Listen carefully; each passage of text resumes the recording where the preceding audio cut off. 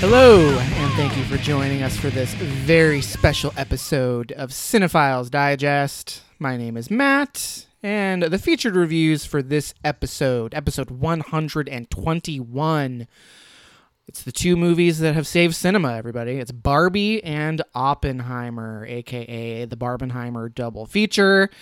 Can't wait to get into it. This is going to be a fun episode, but before we talk movies, let me introduce my co-hosts. Travis, welcome back to the show. Hello, Matthew. Very excited to talk about, probably the second biggest, most important episode of the year. The Calendar second year. biggest. Yeah, best of is always the Oh, main of one. course. Yeah, that's true. I forgot about that. Even though we record that in the following year. Right. But still, both years is the biggest episode, before and after. Oh, yeah. And Paris, welcome to the show. Hi. All right. So, before we get into our reviews, I don't want to dilly-dally too much. Maybe dilly a little bit. Definitely not dally. So, is there anything pressing that we need to talk about before we get into our reviews? Any stories? Any news? Any huge life events that have occurred? Paris, the floor is yours. Mine is not a huge life event, but rather my experience when I went and saw Oppenheimer, and it's very quick and short.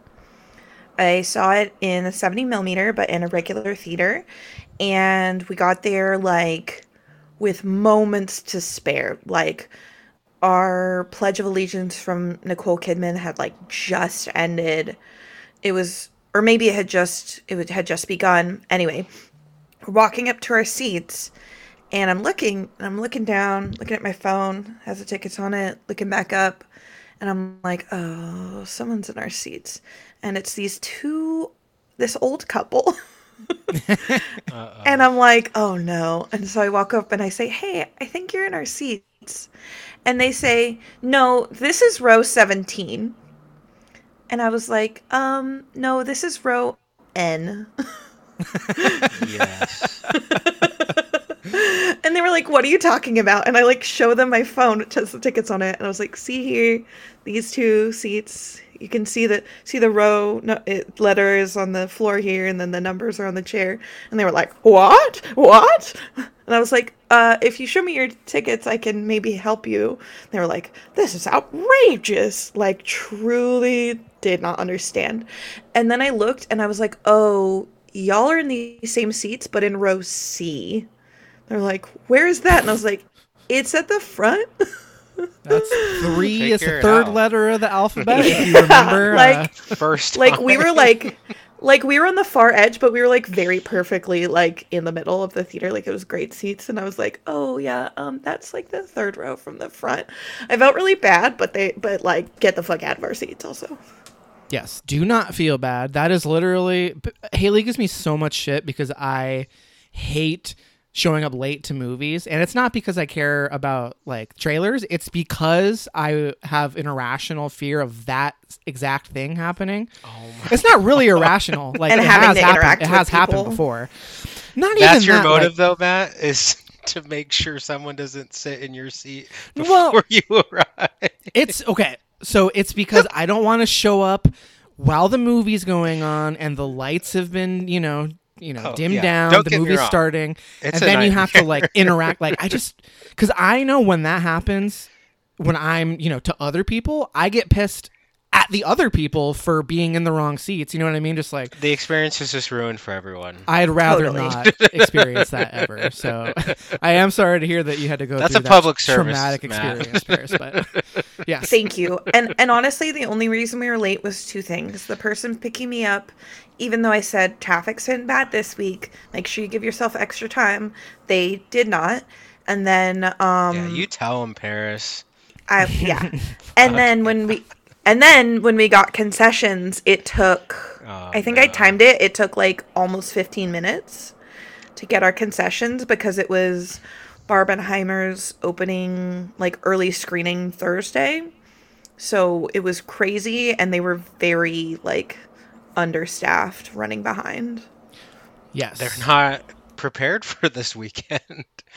or these releases. I don't Yeah, think I any was- of the theaters were like truly prepared for how crazy it was going to be. I haven't seen theaters that crowded maybe ever, if being honest. It was Right. insane. Like, my screening of Oppenheimer was sold out, and as I told you guys when I walked in the ladies' bathroom, I was like, oh, I am the only one in here not wearing hot pink. Yeah. Lots of people dressing up. Real quick before we move on from it too much, I just need to mention that I take issue with the whole Nicole Kidman fucking national anthem thing. Like, I saw people like I saw someone go viral that they like went into a theater and somebody was like handing out pieces of paper that said the Oh, yeah? AMC national anthem, please stand for the national anthem, and I'm like, Oh, no. I fucking hate that shit. Like, the ironic movie going thing has gone too far.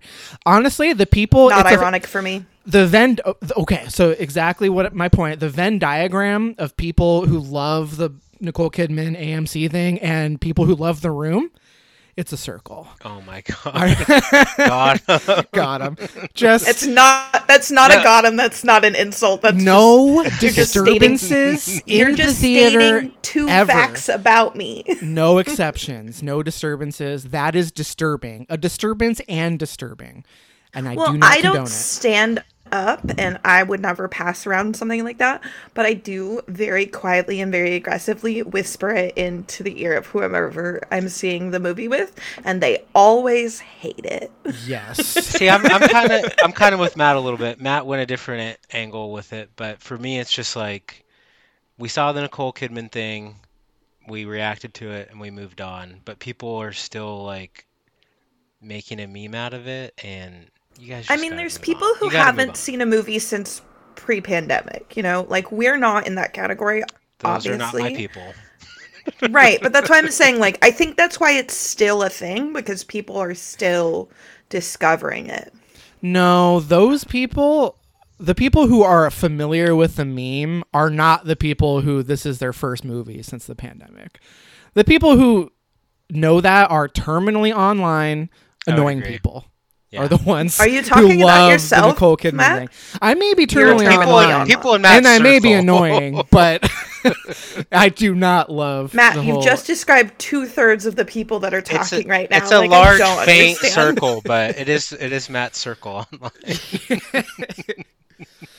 Listen, I just don't condone it. It's bad enough that every time I go to a Regal movie, I have to hear Haley lean over and go, "Hey, you guys!" Oh, every God. time. It does kind of Ew, make me laugh. why? Well, that's the Regal version. Regal has like a. The Regals is way better though. If we want to, I kind of like the Bring it Regal up. one. I just Oh, don't yeah. like saying the lines. But Haley knows that my favorite part is the "Hey, you guys," and she always leans over and says it, and I'm like, "I'm gonna murder you." But do you even know It's what movie endearing. that's from? no. The Neither Goonies. do I. Wait, are you guys serious? It's from the Goonies. Hey, Is you that what it guys. is? Yeah, it's the person, like the person that has Sloth? a physical deformity. Yeah, it's Sloth. Does he? Travis, the you're the Goonies? resident Dude. Goonies historian. I mean, No, I'm not. But the screening we had at Farmers was legendary. oh my god. Oh man, that was honestly the movie hit that night. But you don't know. That doesn't ring a bell? No, it doesn't ring a bell. Come on, Shit. my Blu-ray copy with the Goonies board game is still sealed Oh my god. on my shelf. So you're clearly not cramming the rewatches in like you should be, is what you're saying. Exactly. I don't know it as well as I should, but it is a banger. Okay. So that was Paris's Oppenheimer experience. There's been a lot of just unruly stories, like audience stories coming out over the last couple of weeks, like people on their phones, people having full-on conversations. I think people just forgot how to like be around other humans in a public setting because of the pandemic. Oh yeah, the other thing was when I saw Oppenheimer, the two younger fellows next to me had their phones out, and I was like, And we got there, like, not long before the movie started, so I was like, put your fucking phones away. And then this guy had his phone bright ass screen, full brightness, when the movie had fucking started. And I was like, ooh, I'm going to murder this man. And then he took a picture of the quote that's at the beginning. Oh, And I was, the thing about Prometheus. and I was like, okay, put your fucking phone away. And then he did, mostly, but it, like, periodically throughout the movie went off. So, like, maybe it wasn't the optimal viewing experience. Yeah, there was a lot of that even in my screenings too, just people on their phones. Do they just think that people behind them can't see their phones? Like, are people really that fucking I just dim? don't think people care. Yeah. I think they view it as just like it's not an issue, even though it does bother others. Even though they play a whole fucking like 3 Yeah, minute well, thing before I don't know. the People movie are pretty telling you, inconsiderate. be a hero, don't be a villain. Like, do they need to just come out and just be like, fuck you if you pull your Yeah. phone out? Like, what do they need to do Literally, for it yes. to like stick for people? I don't know, but yeah, a little annoying, but it wasn't a big deal for either of my experiences. Honestly, people were pretty stoked to be at the movies. It was my experience in both cases. Like, not very many unruly audience members. People were mostly attentive. Like, I mean, we can talk more about it when we actually get into the reviews, but movies are back, baby. It's huge. Temporarily. Well, we'll see. People are trying to make Saw Patrol a thing. Have you seen that yet? I've heard the. Yeah, talk about criminally online. That's not going to happen. I'm not seeing a fucking Paw Patrol movie. Not gonna happen. All cops are bastards, including the Chase from Paw Patrol. Agreed. All right. Travis, what about you? Got anything? No, not really. Nothing worthy. I mean, I went to Chicago and Michigan last weekend, but mostly just to hang with friends. It was like a little road trip, lake house weekend type hangout. Mostly just popping bottles. Beer Oh, yeah. bottles, that is. We did play Beer Olympics. It was Survivor Edition. That was pretty fun.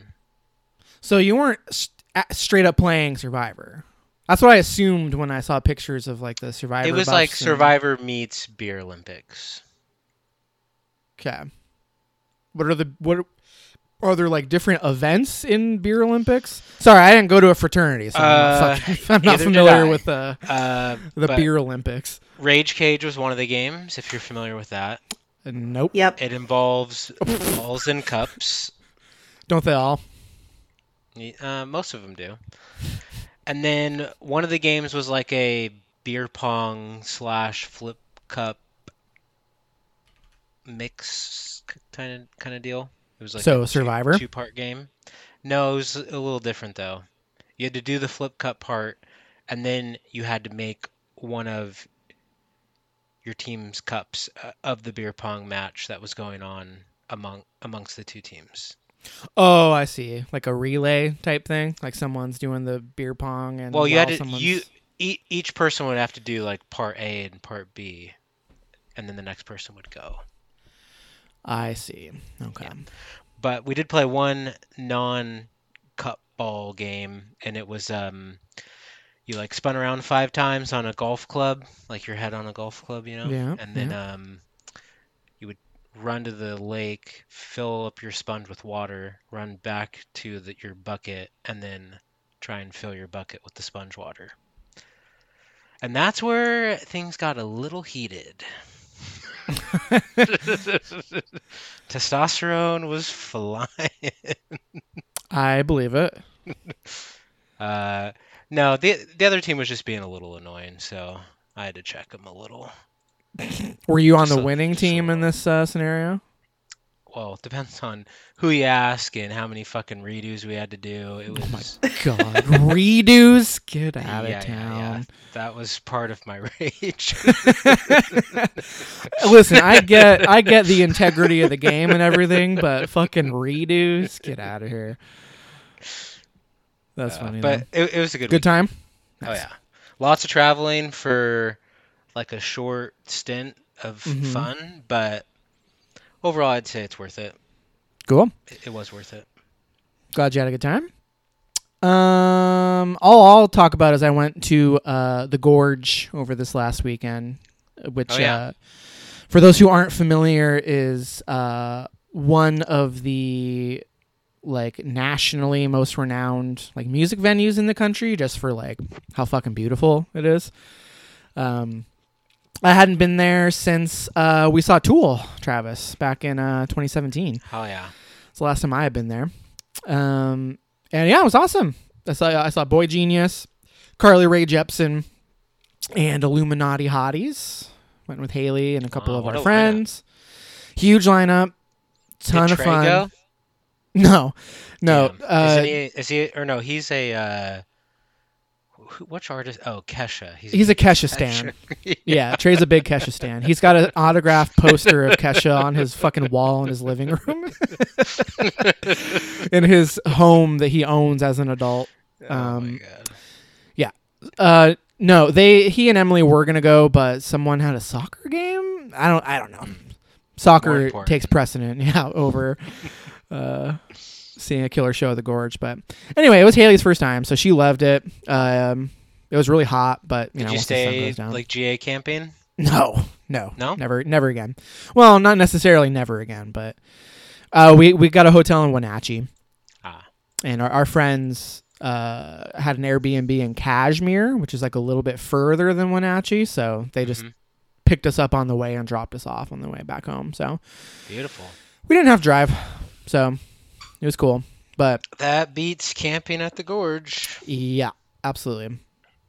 Very cool. Highly recommended. The Gorge. Check it out if you haven't been. That's really all I had going on since we last talked. I think we're ready. What do you guys think? Been ready. So ready. All right. Well, little bit of groundwork to set here. Probably should have had this conversation off air just to get it out of the way. But I think because Barbenheimer has been such a craze, I think the people who listen to this probably won't listen to it if they haven't seen it yet. Most people who listen to this, I think, will have already seen both of the movies because we're coming, a little over a week after they've been out. So I feel like we should just talk freely about both movies without concern for spoilers. I don't know how you guys feel. We don't have to do that. I just think it would make for a better conversation if we do that. Just pulling the goalie right from the get-go, Matt. Just fuck it. And then if you haven't listened to or if you haven't seen the movies yet, just come back after. Again, I'm open to doing the normal, do a spoiler-free thing and then a spoiler section, but I think we should just say fuck it and talk openly about both movies. But let's do it.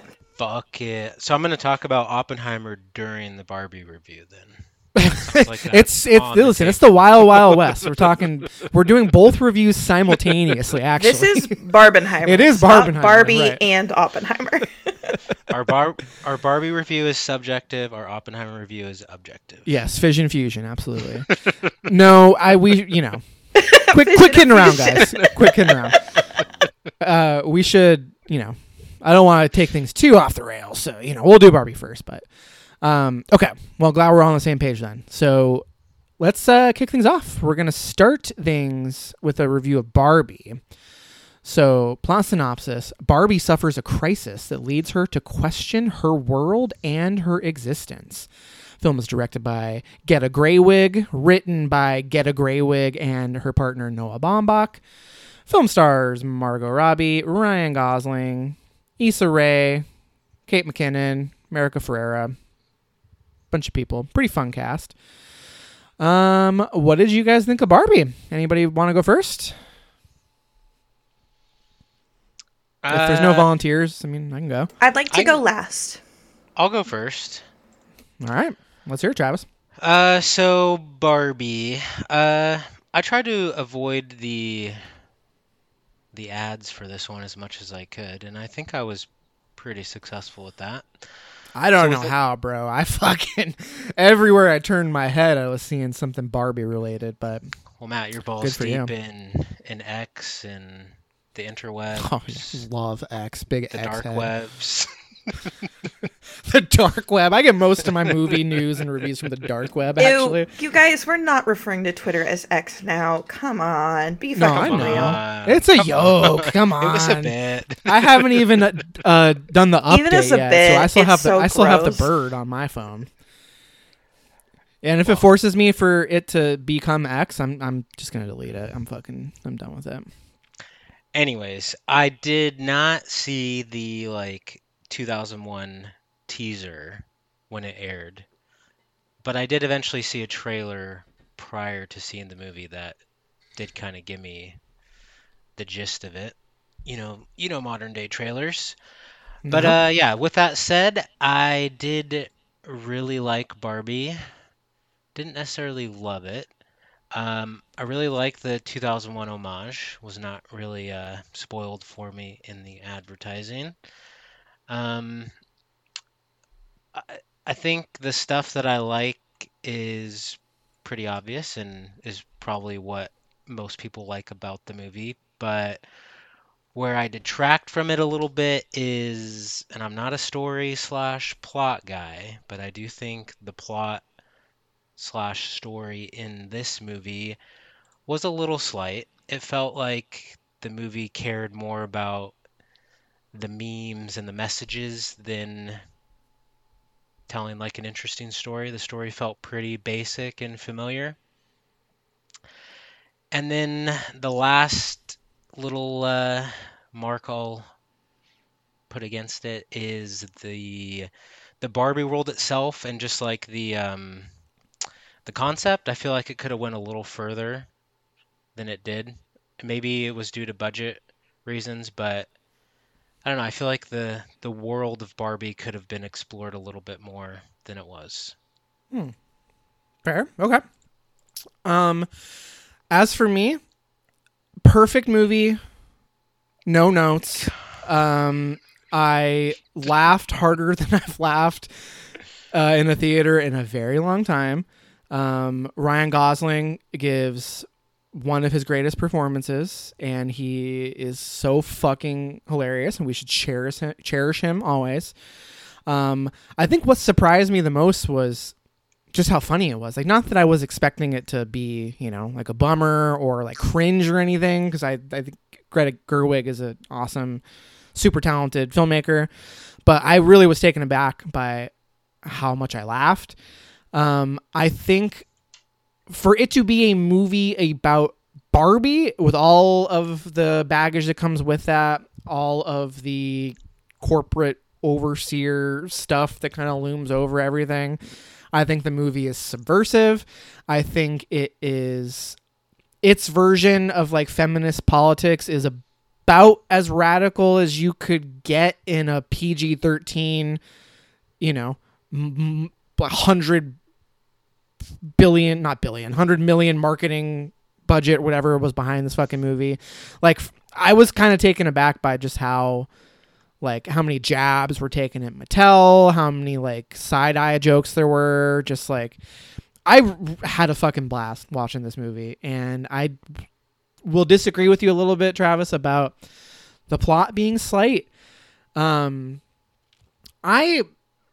movie didn't go places that I thought it was going to go necessarily. I felt like I just gave myself over to the movie, and each twist and turn, like every forward progression, took me by surprise. I was just delighted by the whole thing, top to bottom. Everything about it, absolutely loved it. One of the best theater experiences I've had in a very long time. Movies are back, baby. Yeah. So, okay. Now that we've gotten the important perspectives out of the way, the men have spoken. Sorry, have Paris, Jesus welcome Christ. to the show. No. Sorry, what was that, Paris? You unmuted to... Yeah, I said, I'm sorry. Have we got the most important opinions about this? No, obviously, I'm very curious to hear what you thought about Barbie. Hey, you Paris. requested to go last, so. I think that did. means we're about to hear some thoughts. Let's hear it. It's your turn, I did Paris. request to go last. I did not think that I was going to be slighted for it as the pretty much singular female voice, not just on this episode, but on this stupid cum-filled show. So It's not I love you super both. deep or diverse roster we got. Love you going on both, around, but around I these have parts. to. Not definitely not that. I will start by saying all the things I loved about it. I loved the little comedy bits, like the little one-offs and the little singular jokes and even some of the like Easter egg jokes. So funny. I laughed out loud so many times. I will strongly disagree with you, Travis, that budget had anything to do with Barbie Land because I thought it was perfect. Everything about Barbie Land I was obsessed with. Like the beginning of the movie where it is We uncanny, like rarely really left that like cul-de-sac. It wasn't as grand as you think. okay, well we went Yeah, to the beach and right. we went to the Supreme Court. We went to the beach and we went to the Supreme Court and we went to their dream houses and like is anything else important? No. But I really like the uncanniness and like the oddity and the weirdness at the beginning, like when Ken runs into the wave and it's like cardboard, and how it's just very like tongue in cheek. I loved, loved that. And then I loved at the beginning how the characters were like, this is silly, this is fun. And then they would spout off these things where you're like, oh, you're saying a lot of very like hyper intelligent theory. That's interesting. Loved all of that. Now we'll get to the things I hated. Uh-oh. Perfect movie according to Matt. Not according to Paris. I walked out of the theater extraordinarily disappointed in a couple things. I will highly agree with Travis. The plot was thin spaghetti noodle thin. Oh yeah. It didn't even make sense. It forgave men too much while also being such a shallow dive into feminist theory that, and I know you said corporate overlords, blah, blah, blah, but like, come the fuck on. If you're gonna be feminist, be feminist. You need to show, don't tell. Like like America Ferrer's stupid ass monologue where she's just saying all the things that are shitty about being a woman, like, that's nothing. That's nothing. Like, talk about hanging out in the shallow end of the pool. And at the end, okay, sorry. I don't want to get into it too much yet. The other portion that I didn't like is I felt that while there was technically a very diverse cast in race and ethnicity, in body size, in, other areas, gender, identity, etc., it felt very much like the way a Disney movie does diversity, in that, like, they're there to check a box, but they don't actually have relevance to the story, and the main characters are too still able-bodied, standard good-looking, standard size white people. You do bring up a good point. That's beyond just Barbie though. That's like modern day movies, like in right. the whole inclusion thing. It's a huge issue I have with a lot of modern day movies. Some studios and people get it right, but others, it's like, okay, we're just gonna like give all these different shapes, colors, and sizes, and then we look like we're inclusive, but like none of them really have anything to do other than like check a box. Exactly.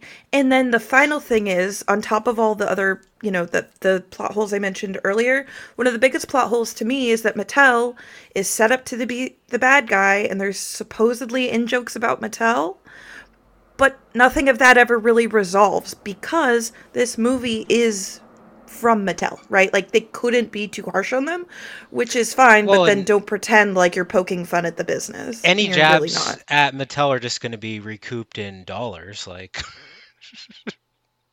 Exactly, but even then they didn't go very hard on Mattel, and it right. turns out that... I'm just pointing out their image is not going to be tarnished from this movie, even though they were like the butt of the exactly. joke. If anything, the opposite. I mean, y'all have seen how they have decided that because this movie did so well, they have like 32 other fucking spin-off projects, from everything from Polly Pocket, directed by Lena Dunham, like I'm Ugh, you in, guys, I baby. cannot. Let's go. No, Cinema is no. back. I'm. No, no, S- no, no. I know you're joking, Travis, but like, it's truly horrendous to my soul.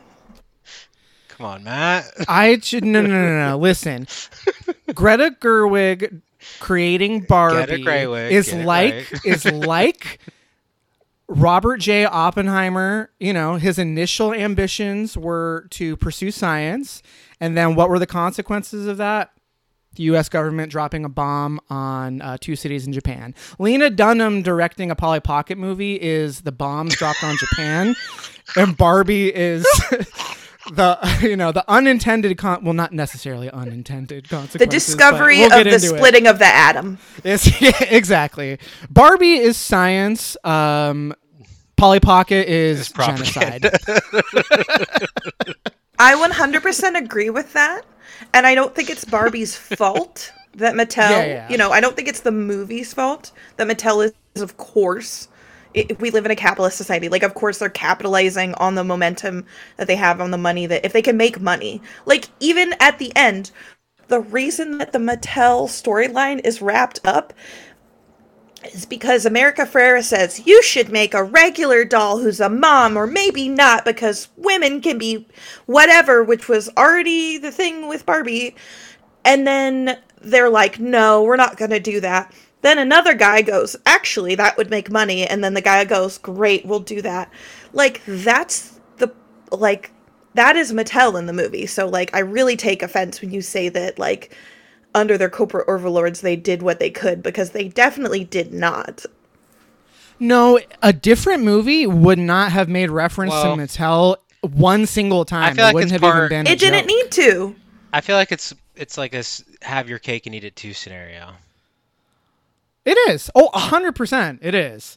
Like, to your point about it basically just working in favor of Mattel for their brand, like 100%. It seems like they're in on the joke and they're like, yeah, we're cool.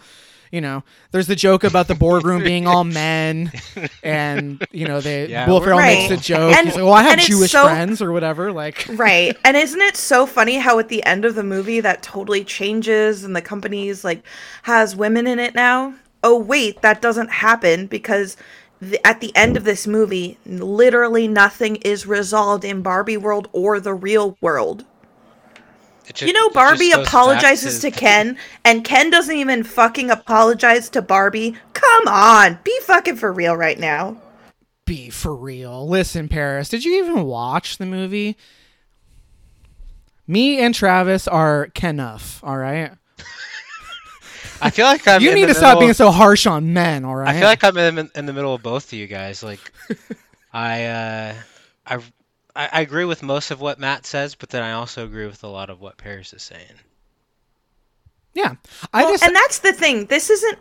I don't think this is a poorly made or a bad movie by any means. No. I just didn't enjoy it nearly as much as I thought I would, consider all things considered. And as much as... And you wanted to for the record. You weren't trying to, Right. I mean, the reason I love it isn't because it's too woke. I feel the opposite, obviously, based on my little tirade I just did. But I did want to love it. I agree with you, though. I thought I was going to love it. It does feel a little, obvious and, sure, there's, a feminist angle to it, but, that's not really anything new in, the last decade or so. And, sure, if you're going to insert it in, a 4-quadrant Barbie movie, that makes it a little better or more important, then I can kind of get that, but at the same time, this movie didn't really surprise me in any way, and the path it took, it totally makes sense, and it ultimately works, but I just don't know if it was completely satisfying. And the other thing is, I do want to give credit to the movie where credit's due. This isn't a kids movie, it's PG-13, but it felt like it's for women, like girls 15 to 20. And for them, these might be new concepts. Now, I think a lot of Gen Z, Gen Alpha is a lot more aware of those stuff than our generation were, or whatever at their age. But I think, sometimes that is a surface level way to get into feminist theory is still a way to get in it, that it's palatable to more people. And then you can get into like intersectional feminism, and you can start reading bell hooks, and you can really do a deep dive stuff into what that actually means to not just have it be like white women centered, etc. But just because it wasn't for me doesn't mean I can't enjoy it. There's plenty of movies literally made for children that I absolutely love. And that's I guess I want to give the movie credit for that, and also say like that did take away some of my enjoyment. Listen, I agree with you, Paris, in that. Do I wish during the battle scene that all of the men would have killed each other and Barbie Land would have just been like a intersectional feminist communist? I don't think that's perfect intersectional world? feminism. Yes. No, I'm Matt. saying no. I know it's not. This movie is white feminism. The movie, like I understand that, but you can't. I don't know what you want the movie to do differently. Like what specifically? For what the amount of money that is thrown behind this thing, I think the movie is pretty subversive with what it's doing, while still being, yes, it's white feminism 101. It's not radical at all. It's people like us have been talking about this shit for over a decade. Like, I get all of that. The thing is, though, basic white level feminism has been talked about since the 60s. That's how not new this is. You know what I mean? Like talked about in a public setting where average Joe could hear about it since the 60s. That was but does it really need to be new or like groundbreaking on that level? That's where I would push back a little bit. Does it need to be? No. But because it wasn't, it felt trite, shallow, uninteresting. Matt is saying be happy or, be grateful for what you got. That's not. Yeah, no, I feel like you are, Matt. What I'm going you for. are. You totally are.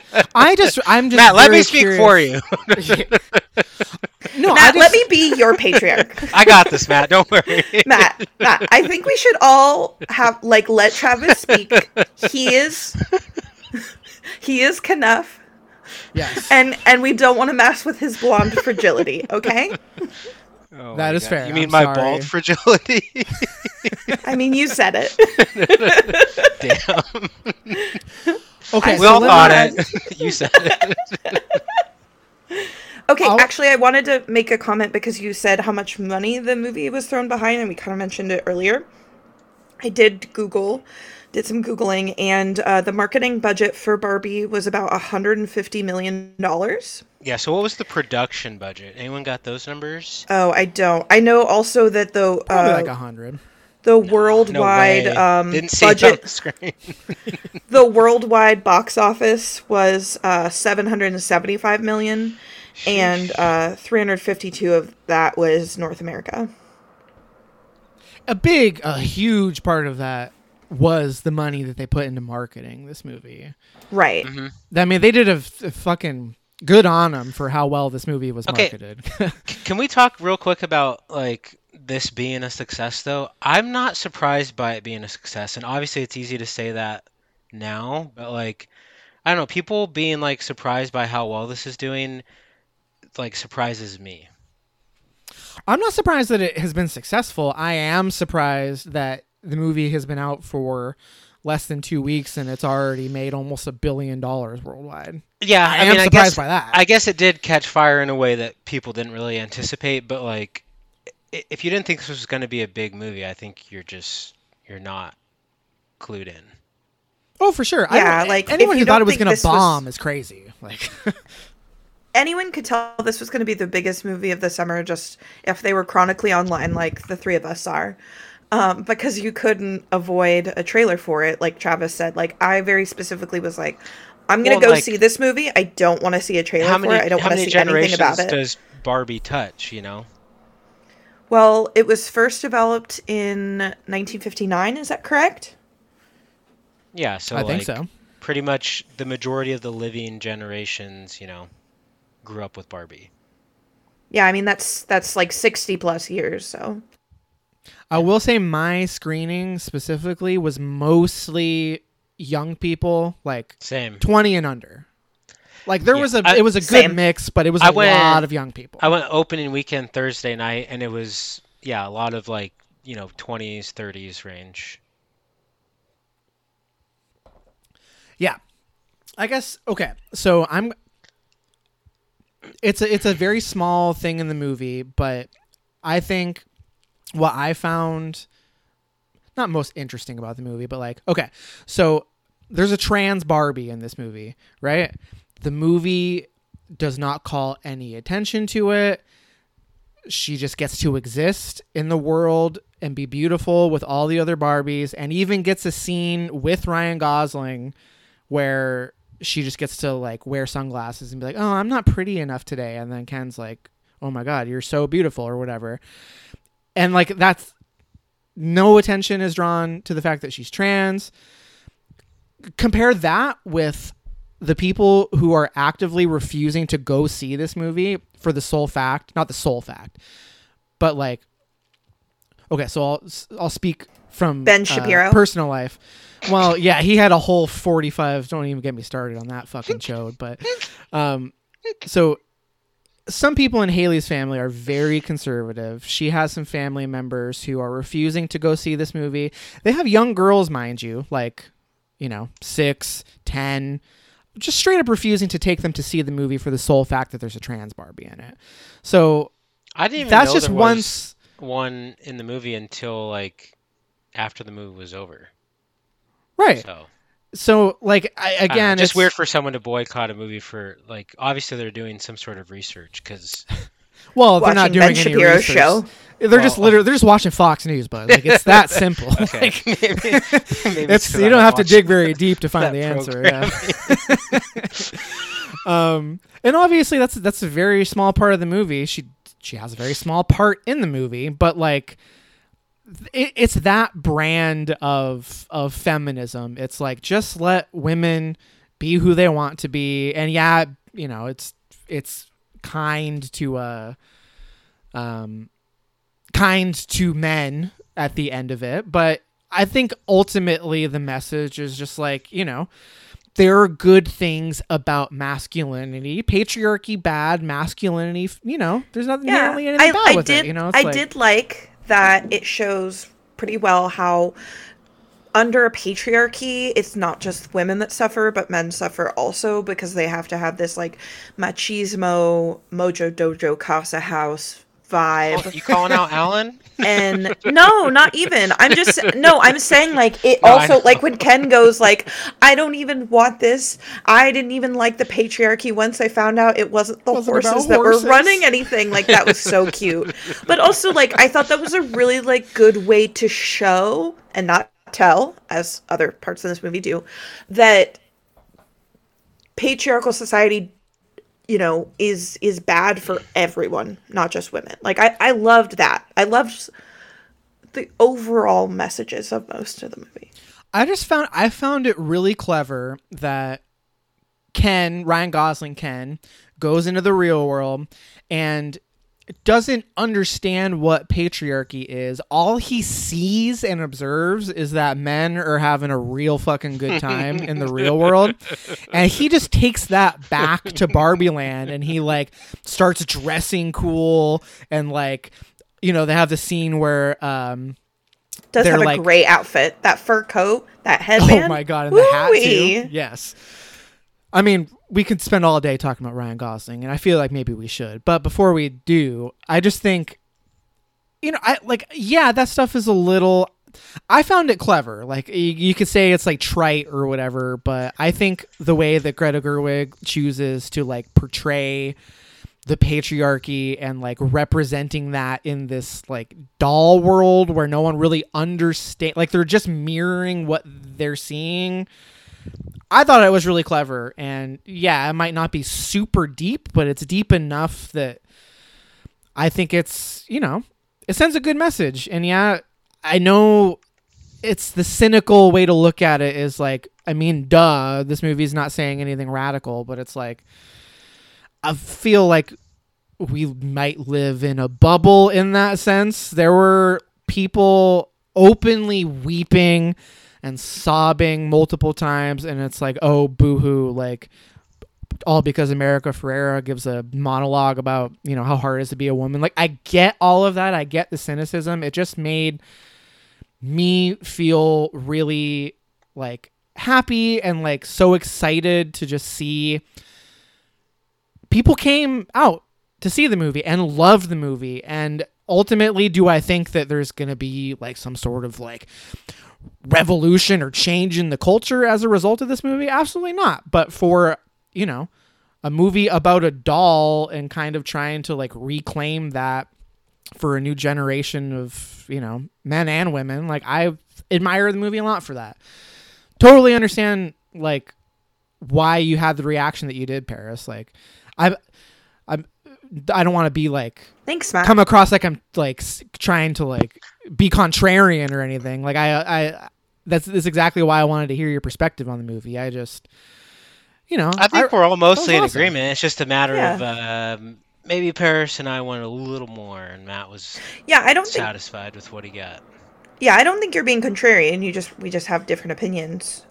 I think that the biggest revolution that I see coming from this movie is honestly going to be Halloween. There's going to be so many fucking Barbies out there. I'm so excited.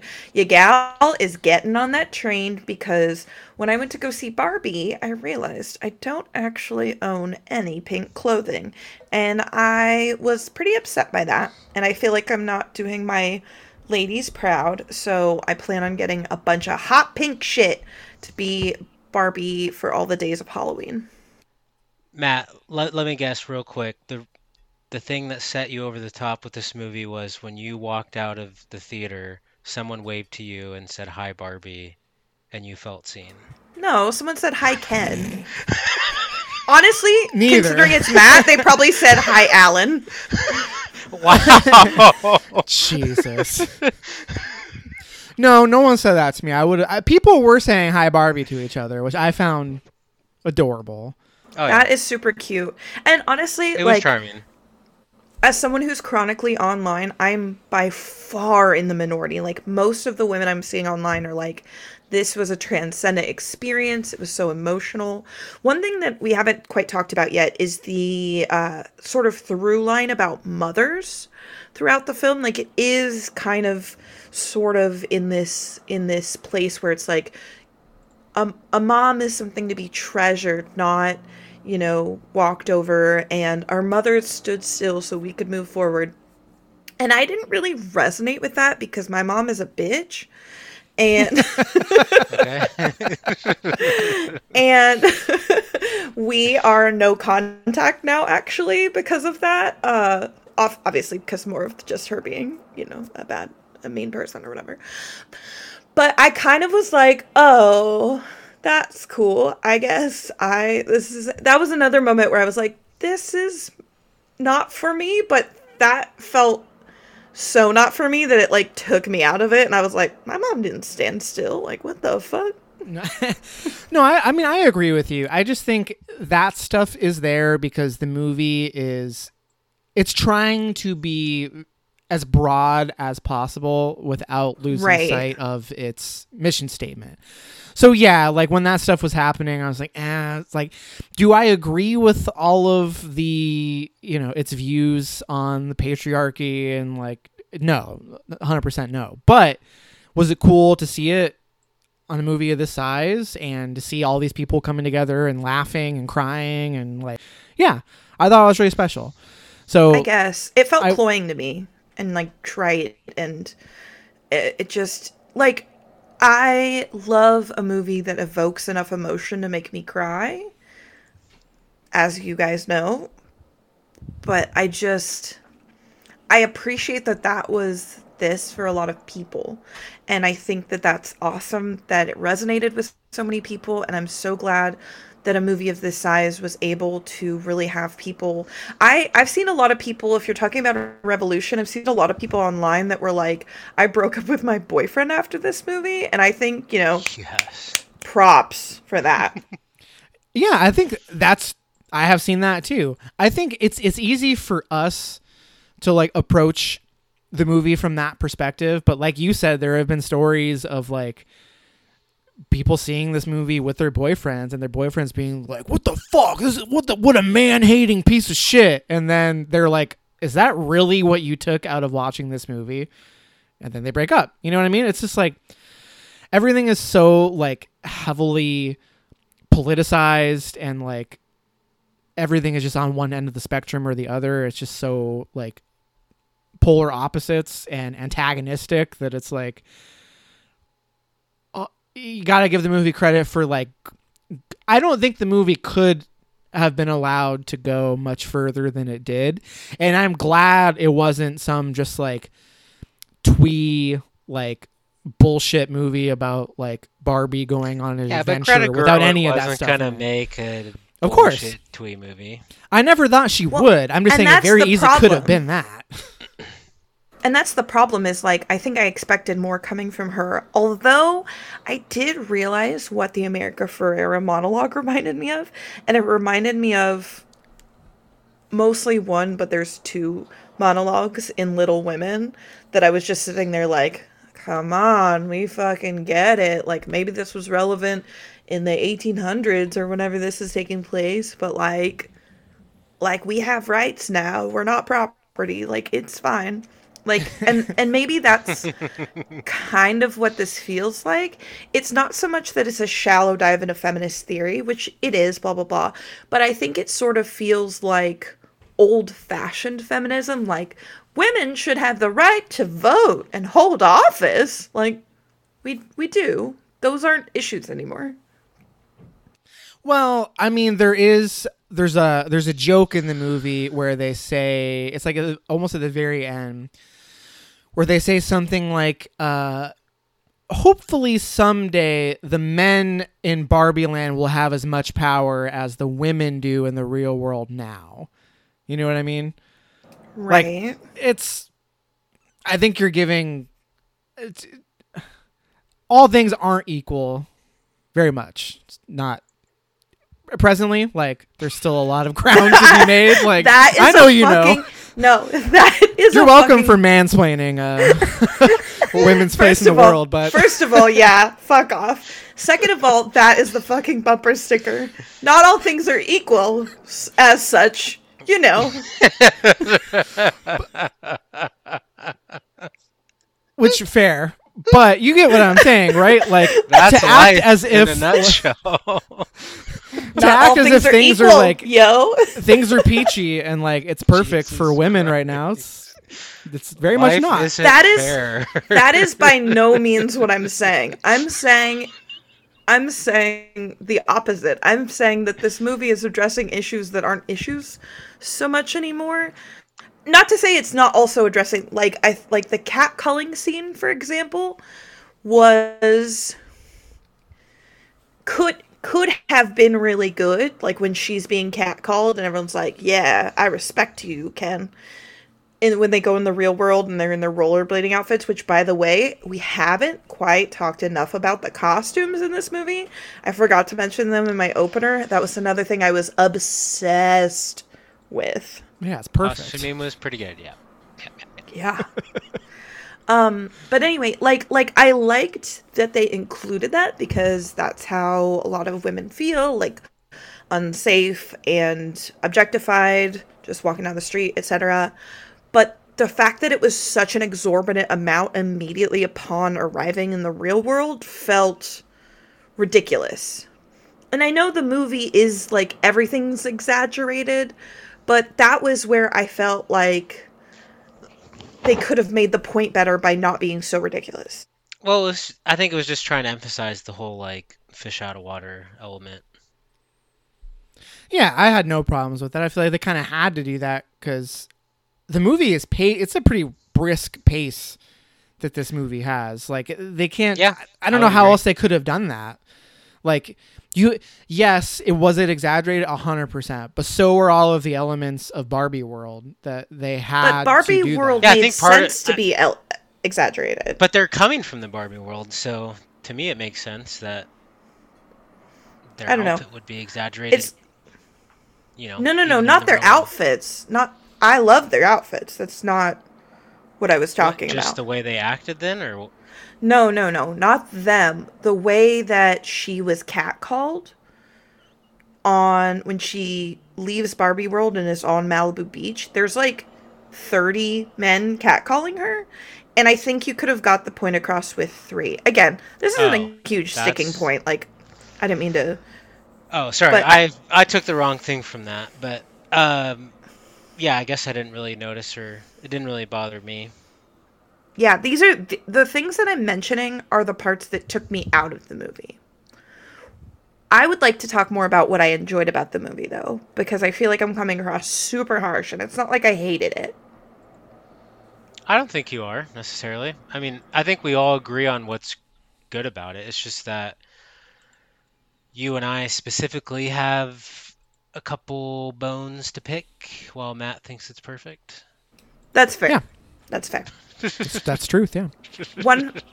I know we probably have to wrap this up to move on to Oppenheimer soon, but I did want to mention that I thought it was really cool that, spoilers for Oppenheimer, I guess, Oppenheimer doesn't use any CGI at all, and Barbie uses very, very little. Like the whole Barbie Land was built on a soundstage, and like all of their traveling from Barbie Land to the real world was done like old movie techniques. And I think that Greta Gerwig's like sort of film nerd references came across like in a lot of teeny tiny different ways. Like, I don't know if you guys have watched the Letterboxd interview she gave where she like named off every single like movie that's referenced in here, No, but it's really I do want to watch that. it's great. And all the references are so good. Most of the movies I haven't seen, like, it's just a very like I love all of that. And I wanted to make sure I got that across. I also like the homages to just cinema in general. I mean, we already touched on the 2001 homage, but there's a Matrix homage with Weird Barbie where she holds up the heel in the Birkenstock. And then Yeah. also So good. in general, the movie's clearly like paying homage to like the like old school Technicolor musicals. So yeah, she's definitely flexing her film nerd muscle a little bit with this one. Also, how much did you guys love Ken's musical number? Oh my god, it was so good. I'm The obsessed. Matchbox 20. No. Oh, that too, but no. That one too, but I meant literally when he's like, I'm just Ken. Anywhere else I'd be a 10. Something, something. Blonde fragility. It's out of like, it's either Sound of Music or Singing in the Rain, like the like the colors, like the dance number where they're having the back and forth with Simu Liu's. I don't know how to say that guy's name. Is it Simu Liu? I've never tried to say it out loud. Does anyone know? Don't ask confirmation. I just know the internet fucking hates that guy. That's all I know. But I've never tried to say his name. wait, out why? loud. Why? Because he comes across like a total douchebag in his like online persona. Oh, and there's a moment that went viral on the red carpet where he put his arm around Ryan Gosling's waist on the red carpet, and he was like, "Dude, like, don't do that." And he like stopped. He like talked to him on the red carpet, and he stopped, and then they were just like standing by each other. Ryan Gosling came out and said that wasn't what that was. It was just like taken out of context. It was because that people were trying to get a photo of just Ryan Gosling. Oh, I know that he came out and said that. I just mean that moment went viral, and people were like, people just hate the guy. Is what I'm saying. That's so rude. Like, why? Well, no, he's got very questionable. Is he a bad He's said person? some very questionable. Well, I don't know about a bad person, but he just seems like Cancel he's him. very oblivious, and Okay. he has said some Well, questionable anyway, things in the past. I but- looked up how his name is pronounced, and according to YouTube, it's Simu Liu. Okay, so I almost had it. I just didn't enunciate the I in his last name. Anyway, what the musical number you're talking about is when they have like the dueling It's a dueling musical number, right? Isn't that during like the battle sequence? Or are you talking about the one earlier in the movie, like the first musical number that happens with Ryan Gosling? Paris? Yeah, I don't remember. I'm trying to remember. I don't remember exactly when it was, like at what point it is in the movie, but I'm 98% sure it's before they go to the real world. Okay. Because there are several. Yeah. So there's that Singing earlier specifically one. of I'm Just Ken. I'm Yes. just Ken. And it doesn't help that it's a TikTok sound now, but it's like been stuck in my head all fucking week. Yeah, it is very catchy. I also love the battle sequence on the beach. It's so good with like the suction cup bow and arrows and just like the scale of that fight is just so silly and funny. And I do have to say, I was fucking cackling when, I can't remember the specific line, but it's when Ryan Gosling, he's wearing sunglasses and he gives some one-liner and then he puts on another pair of sunglasses over his So sunglasses. I cackled. I fucking died. That was so funny. His whole performance is just 10 out of 10. It's a hilarious movie, but he definitely is the highlight comedically. He's just he's a treasure. Speaking of scale, everything in Barbie Land is 2/3 scale of what it would be, to make it seem like, you know how, like, I don't know if you guys are familiar with this. I'm assuming you didn't have Barbies when you were younger. We didn't really talk about that, but I played with Barbies with my sister, but I didn't own any. So you probably know how like the doll's scale to like their object scale was always like off.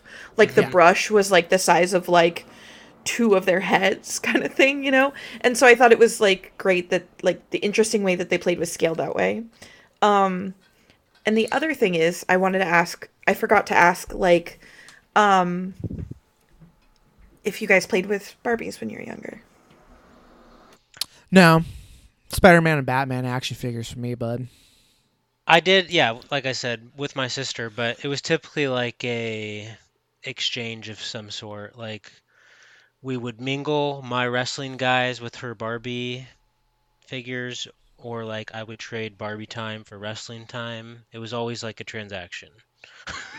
Totally. That seems very sibling-y. My sister had plenty of Barbies, but the age gap between me and my sister is 7 years. So by the time she was playing with Barbies, I was already jerking off. You know, yeah, big time. Literally. So I never had that with a sibling or peers or anything. So I don't know how, not that I was opposed to it, but I probably would have been, just thinking back on who I was as a kid. Very, very heteronormative upbringing I had. So I probably would have been like, ew, Barbies are for girls. But I think that's the experience of a lot of people. Fewer nowadays, but still a lot of people. I definitely played with Barbies a lot when I was little, so much so that my mom would explain how much things cost in terms of Barbies. Like, she'd be like, Paris, if I wanted something, she'd be like, Paris, that's worth 5 Barbies. And I'd be like, whoa, that's really expensive.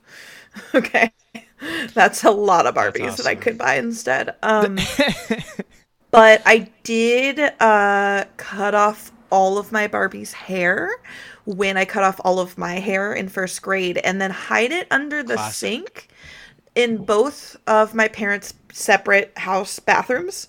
And I don't know why I didn't just throw it away, but I thought that it would be seen if I had it in the trash and I didn't want anyone to know. And then I remember when my dad moved out of his apartment when I was like 13, he was like, what the fuck is this? And I was like, oh my God, that's Barbie hair that I hid under there when I was little. That's amazing. That is awesome. Yeah. My Barbies were always naked and always having sex with each other. And I definitely traded my neighbor, my boy neighbor, for his male action figures so my Barbies could fuck them. Even though Stone Cold was like 1/3 the size of Barbie, he was going to Pound Town every time. Oh, you better believe it. That was the only reason to mix boy and girl Barbies. He was fully clothed, but Barbie was naked, of course. Yeah, because she is a slut. So while we're talking about, do I want to say this? Yes. So Is it like the thing from Grandma's Boy? no, wait, what thing from Grandma's Boy? Where he gets kicked out of his friend's house for masturbating because the guy's mom catches him masturbating to one of the Barbies. No, okay, no, not that. So while we're talking about playing with dolls, during tubby time, I had an aqua Spider-Man doll. So he had like webbed hands and feet, and he had a little raft. So in tubby time, I would make Spider-Man fight Darth Vader. I didn't have a Darth Vader action figure. Oh, God. If you catch my drift. Oh, no. Oh, no. Paris, have you connected the dots yet, or do I have to spell it out? Yeah, I don't know what you're talking color was about. Darth Vader's helmet? I don't know what tubby time is. I don't know what you're talking about. You can put 2 and 2 together, Paris. I cannot. You know what tubby time is, and you know who Darth Vader was in this story. You've actually met Darth Vader, Paris. So, oh, God. You're acquainted. Okay, I hate the way you just said that. Me too. Because now I understand. Jesus Christ, that is so fucking gross. So we, during tubby time, I would hang out and have battles. Oh my God, you mean in the bathtub? Yes, what else would tubby time be? I don't know. What I told you, I was literally not understanding. I was going to ask Matt to to elaborate, but then I just assumed it was bath time. Yeah. Yes. Darth Vader versus Spider-Man. Some epic battles. Matt, I'm understanding what you said before now. Darth Vader is resilient. Darth Maul. Not Darth Maul, Darth Vader. That would be horrible if it was Darth Maul. Are you kidding me? Okay, first of all, that's what I thought you said, and I was like, what the fuck? No, that would be horrific. Your dick isn't red and black. And spiky. Horns on his head. With yellow eyes. Thankfully not. Dual Dual lightsaber. So yeah. That was my playtime. Thank you for sharing, Matt. I really think we need to move on, you guys. Now, I have a couple closing thoughts. So, I don't know how to phrase this or how to put this really, but I'm going to throw it out there. So, our boy, the Gauze, I feel like he's starting to look his age a little bit. I'll never look as good as Ryan Gosling. His 70 is like me at 30, but I feel like he's like maybe 10 years too old for what Ken should be in this movie. I agree with you. I agree with you in one sense, but I disagree in that I don't think there's a person on the planet who could have done a better job. I agree. I also agree with that. I think this movie was like, it would have been perfect for him 10 years ago. Yeah. Circumstances it still works, would have been but better. like, it's a little obvious what's going on here. It didn't bother me, but he definitely is probably too old to be playing Ken. But he's 9 years older than Margot Robbie. That's substantial, but I don't know. It's a little saddening that our boy is aging a bit, because I mean, during like his Drive era, we're talking perfect specimen. He's still a perfect specimen. He's just an older, but he's perfect aging. specimen. He's a perfect specimen with a couple wrinkles. It's just not doing him any favors because he's got to be clean shaven and that body does not look 43 years old. All right. I think the thing is, I think he is a very handsome man. Will be handsome till the day he dies. Oh yeah. I think that Ken, as a character, looks like a twink, And that's not really Ryan Gosling's vibe Well, anymore. it's kind of like the deal with Brad Pitt these days, where like you're starting to see his age a bit, and like it's just hard for me to like, you know, accept that. Accept Travis that is having a everyone's hard getting time older. accepting his own age, his own old Yes, age. but I see it through the men of cinema. This is Travis's version of Margot Robbie saying, "Do you guys ever think about dying?" Seeing old Ryan Gosling. This is his version of that. This is Travis's version of therapy. He really wants us to talk about his thoughts on getting older. I couldn't really pay attention to the movie. All of my thoughts and attention were just on Ryan Gosling and death. Oh, what'd you guys think of the John Cena cameo? 10 out of 10 amazing. Yes, no, agreed. not also 10 out of 10 amazing. Fun story about why it happened. They were filming Fast X in the soundstage across from them, and a lot of the people from Fast and Furious would come over to the Barbie movie and like watch and stuff because it seemed really fun. And Margot Robbie and John Cena knew each other. They'd met previously, and he was like, "Can I be in this movie?" And she was like, "Hell fucking yes, you can." So that's where his cameo came from. That was perfect. Also, had not considered this until just now, but can you imagine recasting Michael Cera as Alan with Vin Diesel? How huge that would have been? No? These fucking crickets, Jesus. All right. Not even as a gag, Sorry, my Matt, guy. Like, I think they'd be like pretty funny. not even as a gag, not even as a bit. I did like Michael Cera in that role a lot. Not crazy about the Alan character. It was I mean, a it was fun funny, little but- bit, you know. I loved Alan, and Don't think too hard about it. if we're talking about representation, a lot of, from what I've seen online, a lot of gay men and non-binary people have been talking about Alan as a representative. Non-binary people say there are two wolves inside you. You know, you have an Alan and a weird Barbie. You know, like, and I love that. And so I think Alan is more important from that perspective. Yeah. And unlike some of the other quote unquote representation, he actually like plays a part in the film, in the story. Yes, and he did. There's some good laughs that they get out of his interactions with other characters. And I love seeing Michael Cera. We don't see enough of him these days. Agreed. So that was awesome. Agreed. Okay, we should wrap things up. Any closing thoughts on Barbie before we give star ratings? I will just say real quick that, you know, once the pink dust settles, I'm excited to see it again and maybe go up on it a bit. We'll see. But I think Paris and I had some just criticisms. Mm-hmm.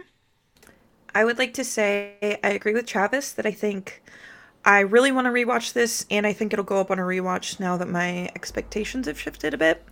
I also want to say that I am in fact a Barbie girl in a Barbie world, but life is not fantastic, and I wish it was made more of plastic. Hell yeah. Perfect movie. 5 out of 5.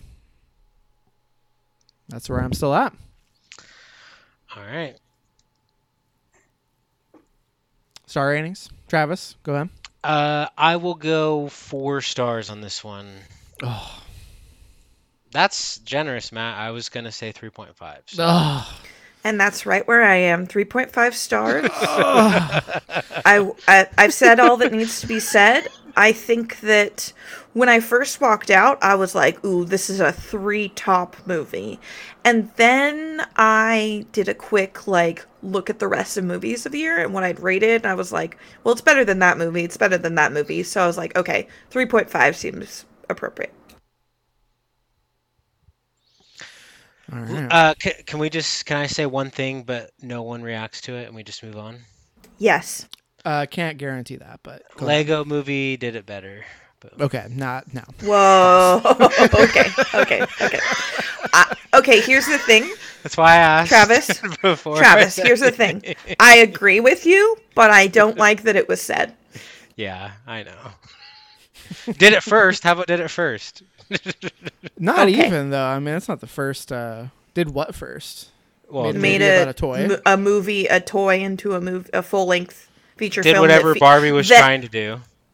Asterisks that featured Will Ferrell as a CEO / he's definite president CEO in this movie. Obviously, come on. True. They're in the are same uncanny. universe. They're in the same universe. He's the same person as the guy in the Lego movie. That's why he's so into toys, because he works at Mattel. The movie did have a bit of an elf vibe. Now that you bring it up. Could also be grown-up elf. I could see that as well. Okay, that's gonna do it for Barbie. Let's go ahead and move on to part 2 of the double feature. Do we need to take a pee break? Anything? Are we good? How are we feeling? I definitely need to pee. Yeah, I'm gonna pee my pants. So Okay, Yeah. let's take a quick break. We will reconvene All right. in a moment. All right, we are back. Let's move on to our second featured review of the show. We're talking Oppenheimer. Film is written and directed by Christopher Nolan. Plot synopsis: the story of American scientist J. Robert Oppenheimer and his role in the development of the atomic bomb. Film stars every white man and 2 women. It's huge cast, stacked top to bottom with all your favorite white dudes, plus 2 women. Matt, I don't like your tone already, Matt. Travis, you volunteered to go first on this one. wait, are you really not gonna say anyone that's in it? Like, not even Cillian Murphy? It's Cillian Murphy. Thank you You're very Killian, much. my vibe, Matt. You're killing me. Cillian Murphy, Kimberly Blunt, Matt Damon, Robert Downey Jr. Who else is in here? Alden Ehrenreich, our boy from Star Wars. Jason Clarke. Fucking love that Your dude. boy. Your boy. Kenneth Branagh is here. One of the Softy brothers? Yes, one of Oh, the yeah. Softy brothers doing a fucking terrible Russian accent, Oh, even though he's come on, Austrian. he killed it. Fucking sexual abuser Casey Affleck, everybody, making his triumphant return. I mean, just a I was- stacked cast list, dude. I mean, I'm gonna be honest. I was surprised. We haven't gone into it, but I was surprised to see him. I felt like maybe did he need to be in this? I don't Come know. on, he's Nolan's boy. Is he? What else has he Yeah, been in? Interstellar. Oh, Barely. yeah, like Yeah. for a second. And he's only in this for like a second too, but sheesh. Yeah, Casey Affleck is a great actor. I will say that. yeah. Sexual abuser and great actor. They're not, they're not mutually exclusive. Great sexual abuser. Oh God. Anyway, this is it's that guy. The movie, basically from start to finish. Travis, A little kick things off for us here. What did you think of Oppenheimer? You're the resident Nolan stan on the podcast. So hype was huge. Yeah, what did you think? we can kick that can around a little bit just because I don't think I'm necessarily the resident Nolan guy. I love Nolan, but I just had a huge hard-on for Dunkirk, and Dunkirk was at a prominent time of this podcast. I do love Nolan. If he made my Mount Rushmore of directors, he would be Fringe. He'd be the 4th slot, or Vine for one of those slots. It all depends if we consider the Safdies as 1 or 2 slots on the. Oh my God. They're one slot. Come on.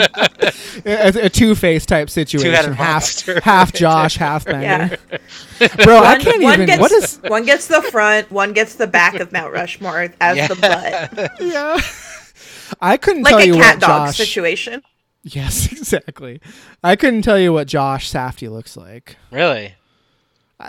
Fucking Benny apparently has given up on being a director. He's just in fucking every movie now. He's the character actor of our century. Couldn't tell you what Josh looks like, but Oh, Josh looks like a little Jewish New York boy. That that could mean a lot of things. So I'm no closer to knowing what Josh Safdie looks like. Well, I mean, I'll just say that he's probably best behind the camera. He's got a face for radio. Is that what you're saying? Yeah. No offense. That's rich coming from two podcast hosts. You fucking jabronis. Listen. Hey, he's my boy. I can say whatever I want. Yeah, it's all good fun between friends. Yeah, but literally a face for radio. I mean, come on. There's a reason why this know. isn't on YouTube. I don't know what he looks like. No, the reason is because that's too much work for me. Is why it's not on YouTube. It's not because the world doesn't want to see my face, or I don't want the world to see my face. Okay, it's just it's all work. Logistics. Yeah, logistics. Exactly. All right, so Oppenheimer, Nolan. My viewing experience, saw it Sunday night in the proper format, downtown Seattle, and I will say expectations were high, but it did not disappoint. Is this a favorite movie or favorite Nolan? No, but could you argue that this is potentially best Nolan? Yes. We got a favorite versus best scenario on our hands here. And I'm not going to say it's, the best movie of the century or one of the best movies of the century yet.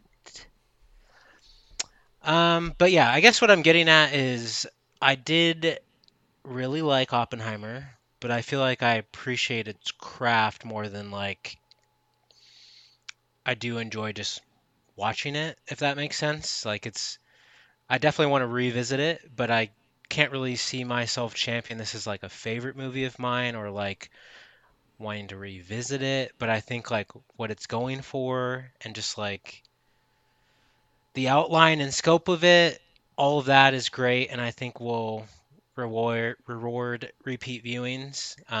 Just because there's a lot of story going on, and it is 3 hours long, but it does kind of blow by you. Just all the details and facts of the movie and the period it portrays. But yeah, the highs were really high. The I loved the spectacle bits were few and far between, but I think they really did hit. And it's just a lot of good acting, storytelling, and editing, all balled up in one. Sweet. So yeah, that's my general thought. So I like Nolan a lot. In fact, Tenet, people who listen to the show will know, was my favorite film of the year of our Lord 2020. But I was not super stoked for this one. Just based on the trailers and just the subject matter, I was a bit of a cynic regarding how Nolan would handle this subject material. I will say I was simultaneously pleasantly surprised and a bit disappointed. I think there are flashes of absolute brilliance in this movie. I think my favorite scene in all of Christopher Nolan's filmography is from this movie. However, I did feel it was a bit tedious to watch at times. Are you going to elaborate on that thought, Matt? I will later. Okay. And I think the way that it handles its female characters is embarrassing and kind of atrocious, if I'm being honest. It was laughable how stupid and poorly written the two central female characters are in the film. Nolan has a track record for not writing women very well into his screenplays. This is the worst example of that. However, a career-defining performance from Cillian Murphy. I think he's incredible in the movie. I think the supporting cast, for the most part, is excellent. I was not a fan of Benny Safdie's terrible accent. I also didn't love Robert Downey Jr. in this movie. What?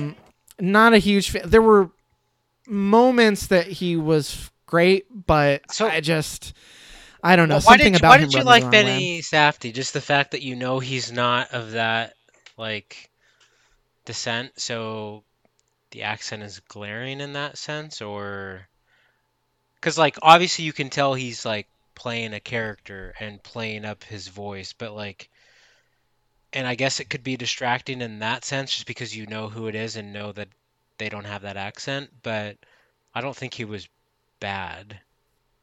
I thought it was bad. I thought the accent. It felt like Like he was. cartoonish. Yes, it was cartoony. It felt like he was putting on an accent that didn't. Well, strike I just me feel like you as- shouldn't cast that actor then if you want to like try and accurately portray someone with that accent. Right. It's not. I don't have an issue with like. Oh, Because anyone putting if, on an accent, immediately you could just make that criticism. if I mean, plenty of actors put on accents all the literally, time. Cillian Cillian Murphy is Murphy putting on an accent, is doing an American accent. and you wouldn't know. You wouldn't know that it is, right? But Right. the I will American strongly accent sounds disagree. normal to you because you're American, where the like Polish or German or whatever accent his character was, Exactly. that sounds Whatever off accent. to you. That sounds off to you though because you're not of that descent. No, I know what Austrian people sound like. Isn't he supposed to be like Hungarian, Austrian, or something? I'm pretty sure he's supposed to be Hungarian, right? I think you're right. Yeah, I think it's Hungarian. I don't know if you've listened to what people from Hungary sound like, but All the time. they don't sound like that. all the time. Yeah, all my audio. My favorite podcasts Hungarian are narrators. Hungarian based. Get real. It just felt like he was putting on a performance to me. I wouldn't go as far as calling it bad. It was very much a performance, yes. Yeah, it's unfair to call it bad. I was just distracted by him. It was he felt out of distracting for place. me as well, but I mean, I claim at least, half of the Safdie the Safdie brothers are, some of my favorite working or new directors. So like, in that sense, it's obviously like, glaring to me, but I don't think it was bad. It was like obvious, but it wasn't bad. Yeah. Like it drew attention to itself, but like you could say that about any American doing an accent that is non-American. It's not just the accent though. It just felt like not.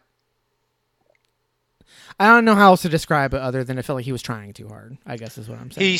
He was still better than Dane DeHaan, so. I honestly, I'm not a DeHaan guy. I am not. I'm not actively opposed to Dane DeHaan. He, again, didn't stand out one way or the other for me. He was just kind of there. Dane DeHaan was fine, but that guy did single-handedly reserve. What was that sci-fi movie? Valerian. He's the reason Valerian is a 4.5-star movie, Exactly. not a 5-star movie. Exactly. That's what I'm getting at. 100% agreed.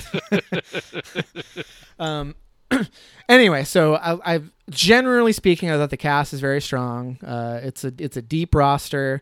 Standouts for me would be Cillian Murphy, and we've already talked about him. Even though it's a very brief scene, but I did think Casey Affleck's one scene was like very sinister and like made me very uncomfy, and I thought was a good turn for how little screen time he got. Total piece of shit, dude, but he gave a good performance in the film. I think the movie has issues with pacing. So the Trinity scene happens about 2 hours into the film, and then the whole last hour is mostly just playing out in the form of two like court proceedings, and also just trying to wrestle with like the moral dilemma of what Oppenheimer went through. But I didn't find any of that particularly interesting or riveting. So overall, it's a movie that I'm quite positive on, but it's like mid Christopher Nolan for me. It's lacking the spectacle that I like to see in his movies. I'm happy to report that it has the fewest amount of like cringe dialogue lines, but that's also the fact that it's just rooted in history, I guess. But overall, liked it a lot. Did I love it? No. All right, Paris, you're up. Okay. So, I would like to start off by saying that I fucking loved this movie. And then I would like to add that I actually saw it in the How It's Meant to Be Seen, whereas Travis, his first viewing was IMAX laser. My first viewing was non-IMAX 70 millimeter, and per the editor of the film, that's a better viewing. So just want to get that out of the way first of all. I think that's debatable. I'm not saying it is or isn't. I'm saying that the editor of this film said it was better. No, I think. Well, you could argue film IMAX versus laser IMAX, but the way you should see this movie is in real IMAX. I agree with you in that, as we talked about off air, you and I tried to see it together, and I'm going to see it this weekend in IMAX. But I don't think you can claim that you saw it the proper way, because that's what the editor of the movie said. It was not the proper way. It said if you have a choice between IMAX laser and 70 millimeter non-IMAX, 70 millimeter non-IMAX is better. No, I disagree. Before you continue, it's Paris, not debatable. The editor of the is. movie said it. Oh my god! Because I saw Dunkirk in 70 millimeter non-IMAX the first time I saw Dunkirk, and then I saw Dunkirk in real IMAX for my second viewing of Dunkirk. And if you're gonna ask me which one is the ideal viewing experience, it's real IMAX. It's not 70 millimeter non-IMAX. No fucking way. Okay, this whole conversation is something I was going to bring up later in the discussion. This whole notion of, like, if you didn't see it in 70 millimeter IMAX, you're doing a disservice. Get fucking real. I have seen Nolan's previous movies in real IMAX, in 70 millimeter. Like, yes, for the spectacle, sure, it's cool, but these fucking neckbeards who are like, oh, well, you didn't see the movie as it was supposed to be seen, like, get fucked. It does not make that much of a difference, and I guarantee these people cannot actually tell the difference. They're just parroting what fucking people are telling them. Are you calling Travis and I neckbeards? Yes, absolutely. I saw this movie in plain old IMAX. Easy, it was great. Easy for Matt to say, who lives up in Birch Bay and saw it in IMAX. Okay, easy fucking for Matt IMAX. to say. Well, did you, Matt? Matt. You can't deny that real IMAX is. Oh my god, fucking Travis. Yes, I can. It does not make that big of a difference. Travis, is what I'm trying to say. Blowing out the sound. Like, that's all red. The bar decibels went red. Like, chill out. All right, because we could spend an hour talking about real IMAX. I haven't even got to talk about my initial thoughts, you guys. Oh my god! I didn't know Travis took a gig with fucking big IMAX all of a sudden. I didn't know he quit. I've been there. Just because we're done with Barbie doesn't mean I don't get to talk.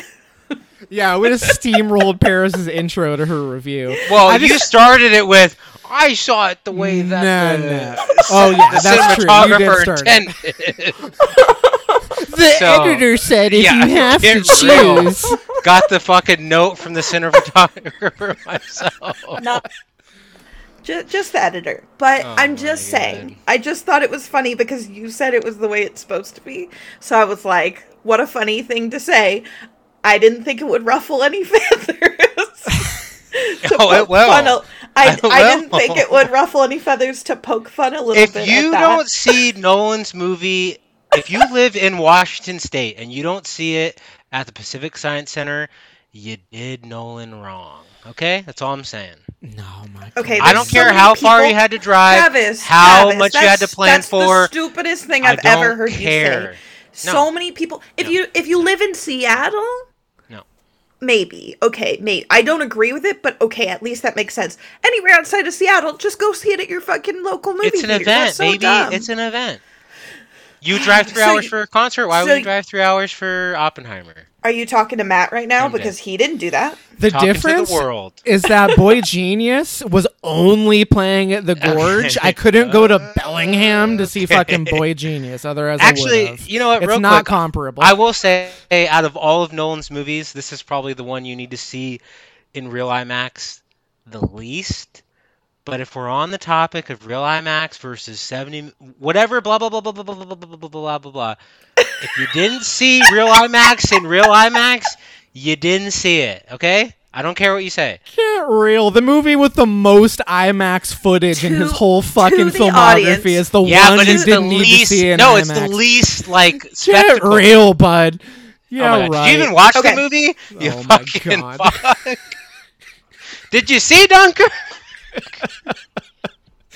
I get am me so started. sorry, Paris. Don't get me started. Well, we already did. All right, yeah, let's Paris did let's get simmer me down. started. Simmer down. All right, Paris. As you Paris. were saying, So I'm going to very loved it. tactfully transition out of this to say it's so interesting that for this movie, Nolan literally had Kodak create a 65 millimeter black and white IMAX film for the first time ever that was created for this movie. That's super cool. huge. Anyway, Come worthy tidbit. Oh my god. great. I'm going to get on my initial reactions now. Anyway, I'm so thrown off. I love this movie. It is in my top third of Nolan's filmography, and he would definitely be in my Mount Rushmore of directors, front and center. It's Not also just like half a face. no, and he definitely wouldn't be the cat dog butt. the He back would of be, the yeah, he would be very, very upfront. He would be a star player on that big carved rock. But anywho, it not to blow my load too early, but this was so cream dream supreme for me that it's definitely in my top of the year as well. So. Like the top or the top? I mean, right now we're 6 months out. No, we're 4 months out from the end of the year. Really, 5. We're 5 months out from the end of the year. Yeah, it's number 1 on my list. I guess maybe it's okay to say. Numero uno. Mm-hmm. Not to spill my beans too much, but it would be number 2. Okay, I mean that makes sense. Not to spill my beans, but it's number 7 right now for me. Right below Megan. Matt's right below movie. Asteroid City. Oh no.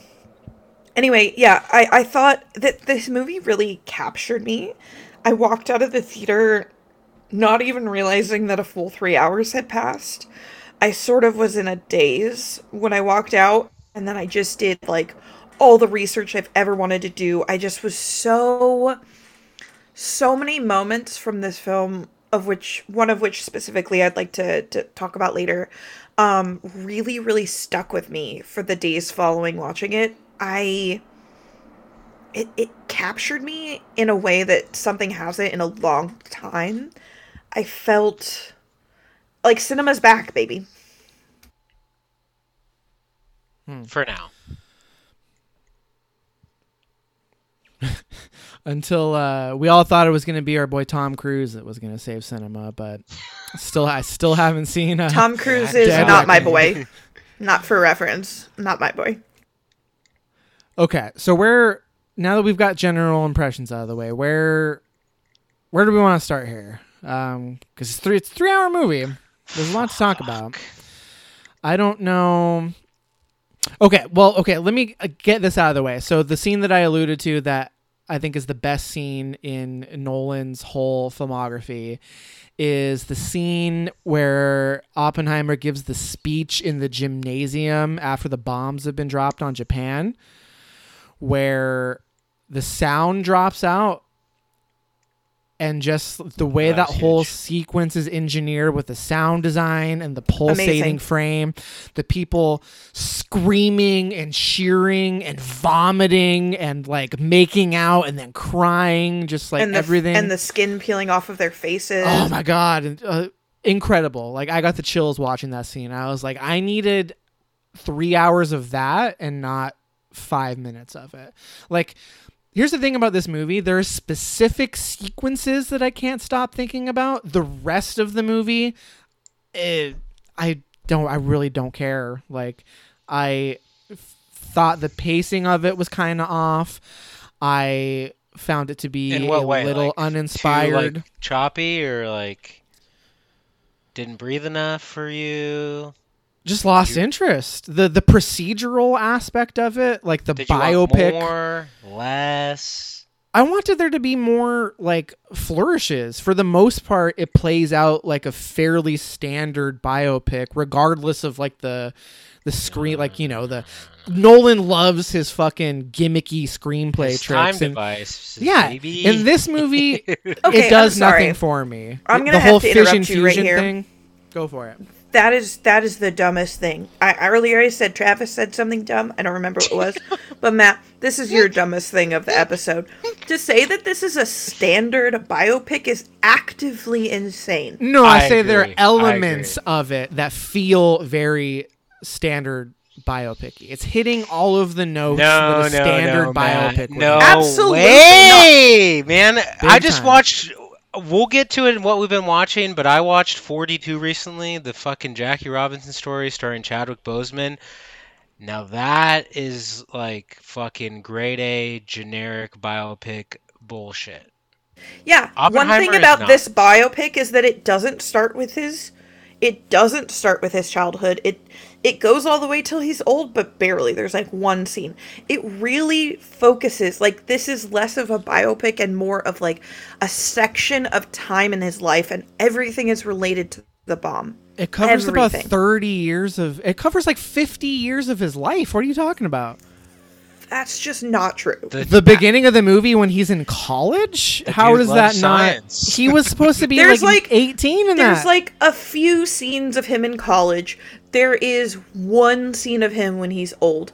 Everything else is, and again, it's not about him. It's how, it's even when he's young. It's him thinking about the atoms that exist in the atmosphere. And I wanted to say, it is you know kind of how- about him though. The movie is called Oppenheimer.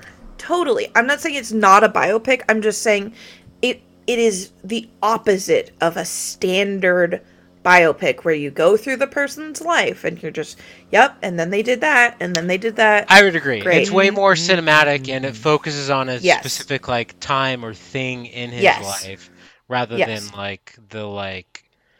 I mean, sure, there are some like Wikipedia moments in this movie, but I still wouldn't compare it to just like your standard biopic fare. I mean, the best part to me I don't necessarily was- think Matt is saying that either, but Yeah, I think because of Nolan's gimmicky screenwriting tricks, it doesn't come across that way. But Oh, we how have dare you? How dare you? assembling the gimmicky team, screenwriting going tricks. around the country and interviewing all these different Oh, how dare scientists. you. oh, Matt, doing we this, could do the assemble same thing team, about the build Barbie the movie, town. though. We could literally do the same thing about the Barbie movie. I'm not. Listen, I I'm would not like saying. to say Well, that my favorite part of the movie is how it's framed, not around his life, but these two Senate hearings. These two hearings. One a Senate hearing, one a security clearance hearing. It juxtaposes those, and that's how the movie is framed, right? It is called the most Oppenheimer, part, and yeah. it is a biopic, but that is how the movie is framed, these two separate hearings.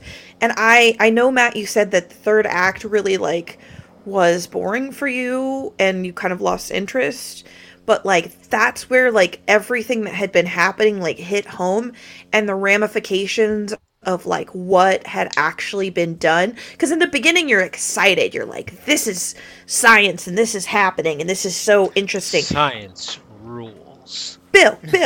Like, that was perfect in there. And then you get to the third act where you're like, this is the horrific atrocity of what has happened and the negative impact personally on the people involved. I love that.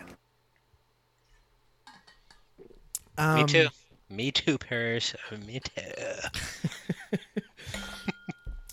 I that was one thing I will say I was worried about coming into this movie is what was Nolan going to attempt to make Oppenheimer some kind of martyr to try to paint him in a good light.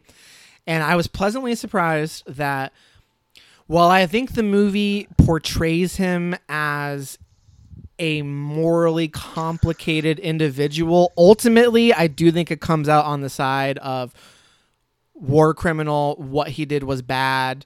Like, I think if you watch this movie and you think that it has anything nice to say about Oppenheimer, you're fucking media illiterate, honestly. Agreed. Like, a lot of people have been trying to say, like, oh, he's not harsh enough on Oppenheimer. It's like, just because the movie doesn't come out and explicitly say, like, you're a war criminal, like, I think there's a lot of nuance to its portrayal of Oppenheimer. Yeah, but it's more than just like calling him a war. What did you say? War. A war criminal. Yeah, a war criminal. I think it is a bit more like deeper than that and a bit more complex. It is. No, that's what I'm saying. It is. But I think if you came out of this movie feeling like Oppenheimer's the good guy or it's complicated, then you weren't paying attention. Yeah, I think the movie... It is complicated, though. I don't think it is. I think Nolan's stance... This is why... God, I think...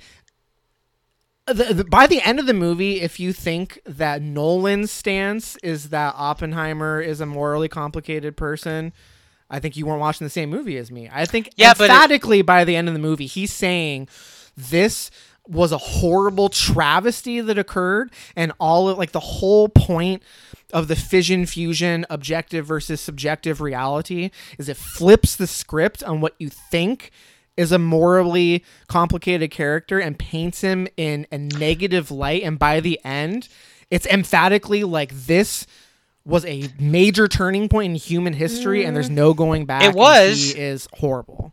But it wasn't a single act, and like part of it was taken from his hands, and like if he didn't do it, someone else was going to do it. So there's that dilemma as well. Like you can't just easily say like he's the bad guy. No one's explicit about it. Like I don't think that's the way to read the movie.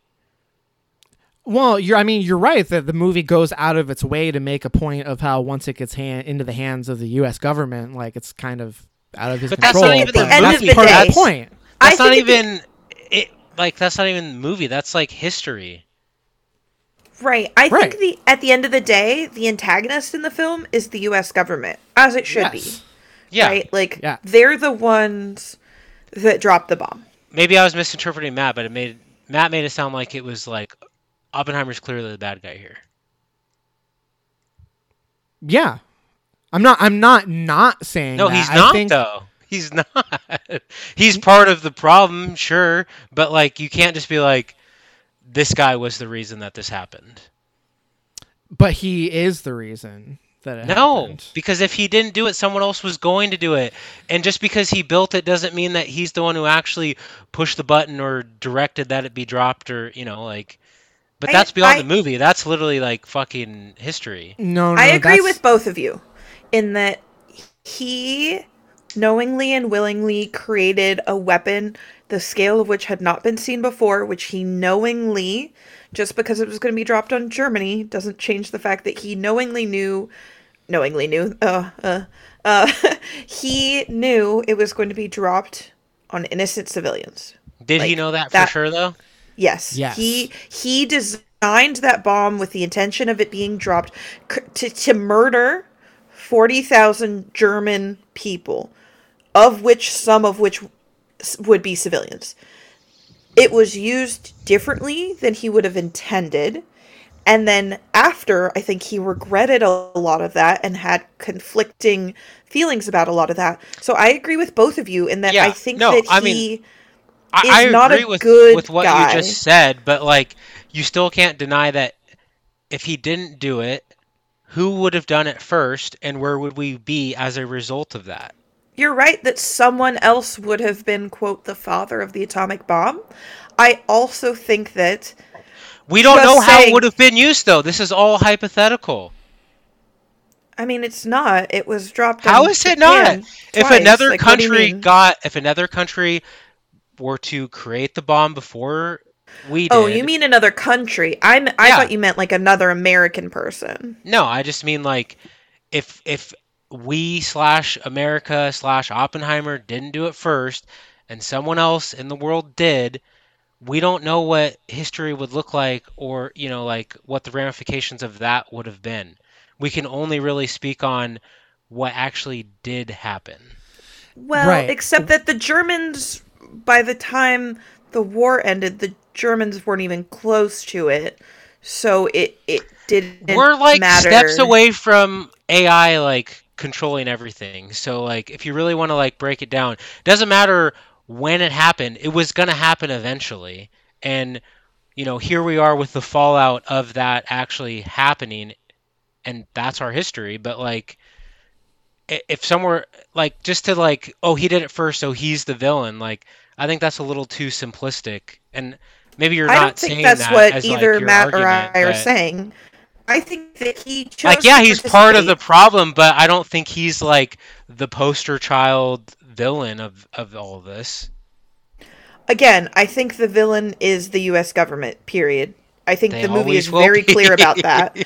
Yeah, I think the Yes. movie Glad is we're on the same very page there, Travis. I think the movie is very, very clear about that. I think that's why I love the way it's framed around going back to I'm like not the saying framing of. Oppenheimer's a great guy. I'm just saying that it's a little bit more complex than just being like, yeah, he's the problem. Like Well, no. Okay, so let he me. may have set off the chain reaction, but I don't think he's like the sole problem here. He's not. That's not what we're trying to say. I think that okay, so the bomb would have been built by Mhm. America regardless of what Oppenheimer if he was involved or not. I think the movie goes out of its way explicitly to show every step of the way it's not really Oppenheimer's mind that is causing any of these scientific advancements. He's basically just a manager. Like I think the movie is explicitly showing that like the ideas came from other people, the progress that was made in the math and the science came from other people. He, for the most part, was just kind of the face He of the orchestrated Manhattan it. Project, and he was the leader, and he ended up getting the quote unquote credit. He ended up being the one who got the fucking medal years later, and the movie is And explicitly the time saying, cover and all that. the cover of Time magazine, and the movie goes out of its way to say, remember, when they give you a medal years from now, it's not for you, it's for them. Like I think the way that Nolan goes about like dismantling the myth of the atomic bomb and basically showing the US government for what it was, power hungry, like imperialist pieces of shit that dropped a bomb on a country that But that's was not already necessarily, weeks away from that's not new surrendering. information. Like It's not. It isn't I new mean- information. I think the movie's going out of its way to show that everything surrounding the development of this weapon was immoral, and that it is trying to show some moral complexity of like, the small man, the man behind the scenes who maybe understood the implications, but it wasn't until he saw the consequences of his actions that understood. But I think it also goes out of its way. With- Sorry, Paris, real quick. The movie goes out of its way with the objective reality, the black and white stuff, to make a point using Robert Downey Jr.'s character, the guy's running for, I can't remember his position or whatever, but he goes out of his way. He has a The speech president's where he's cabinet. he's like, don't be fooled by what Oppenheimer's doing here. He knew what he was doing. This is just a PR spin for him. He's trying to reframe his image. You know what I mean? Like, I think the movie is explicit in trying to make a point that he's not Well, a man who is to be like worship just- or be I mean, a he martyr. did it for like the clout slash science of it all, but like he was also remorseful of, his role in all of this. I think it does a really good job though of showing that like at every point he had the opportunity to pull out. Like he didn't have to be that at any point. He wanted to be that. Yeah. And even when he is in the room when they're deciding Yeah, you live what long enough to cities see yourself become the villain. I mean, this is Nolan's Well, whole I thing. think actually, Yeah. Softy's character as Teller does it really well, where he says, I don't even know how to read you. You're always so cryptic. You're so stoic. Like no one knows what you actually think. And I think that is the sign of a good politician. Someone who is he was able to do the thing despite his actual feelings on it. But I like how the movie shows us that he You're talking about had. Oppenheimer, though? Oppenheimer's not a politician. I He mean, is, he is a though. politician, though. And he was on the U.S.'s Atomic Energy Council. Like he becomes through the movie. You see him go from scientist to politician. And I think that the movie does a really good job of like showing us that this is a conflicted man. This is a man that's neither good nor bad. This is a conflicted man. However, he also, and the reason he's neither good nor bad is like he had so many opportunities to speak up, to say something, and then finally, But what was he going to years say? later, after the bombs, no, hold on a second. Years after the bomb is dropped, he finally gets an audience with President Truman, and all he says is like, "I feel bad. Help me not feel bad." And President Truman, who is portrayed brilliantly as a fucking asshole, is like, "Look at this fucking pussy. He feels bad for the war crimes he committed. I don't feel bad. I committed war crimes." And I love that, which apparently that dialogue from that wasn't said directly in Oppenheimer's earshot, but was something that President Truman actually said to about Oppenheimer later. He was like, "Fuck this pussy ass bitch." Well, he said, "Get this crybaby out of my office." I think. Yes, he literally later called him like in real life he called him a crybaby because of Oppenheimer's like change of stance. But I think that's one of the things the movie really excels at is showing like the duality of man in that he's not all good or all bad. He is human.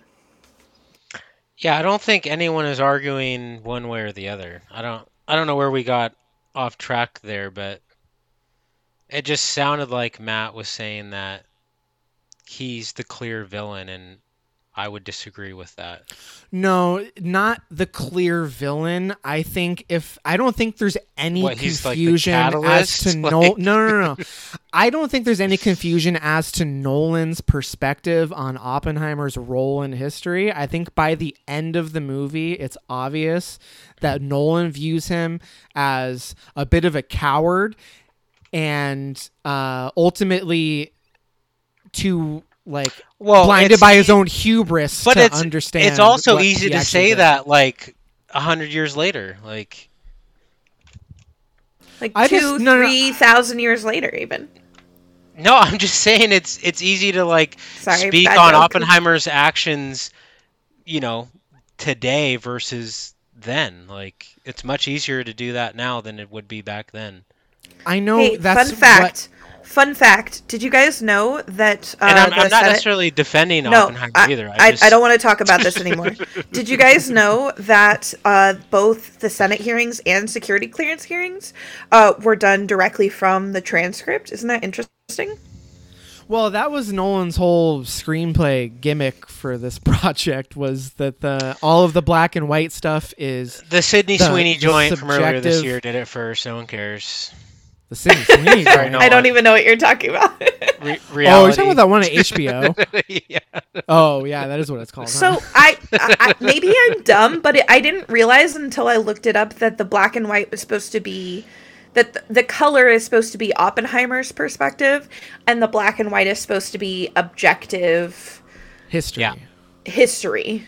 Yes, and not only that, the screenplay, all of the color scenes are written in the first person. So literally from like Oppenheimer's perspective. Yeah, I And heard then the about black that. and That's white crazy. stuff is- I love yeah. that. I love It's that. cool. That's so neat. It's That's cool. so neat. But again, it brings me back to like my perspective on the film being that outside of those moments of brilliance where he chooses to like do something interesting and take a stance, like, so for example, the scene where Florence Pugh's character quote unquote commits suicide, that is from the subjective perspective, so it's color, and Oppenheimer has a vision basically of her Black-gloved being hand. drowned, the black gloved hands. So you can read that as either his hands, because we've seen him wearing gloves like that in the movie, or it could just be a stand-in for the U.S. government assassinating a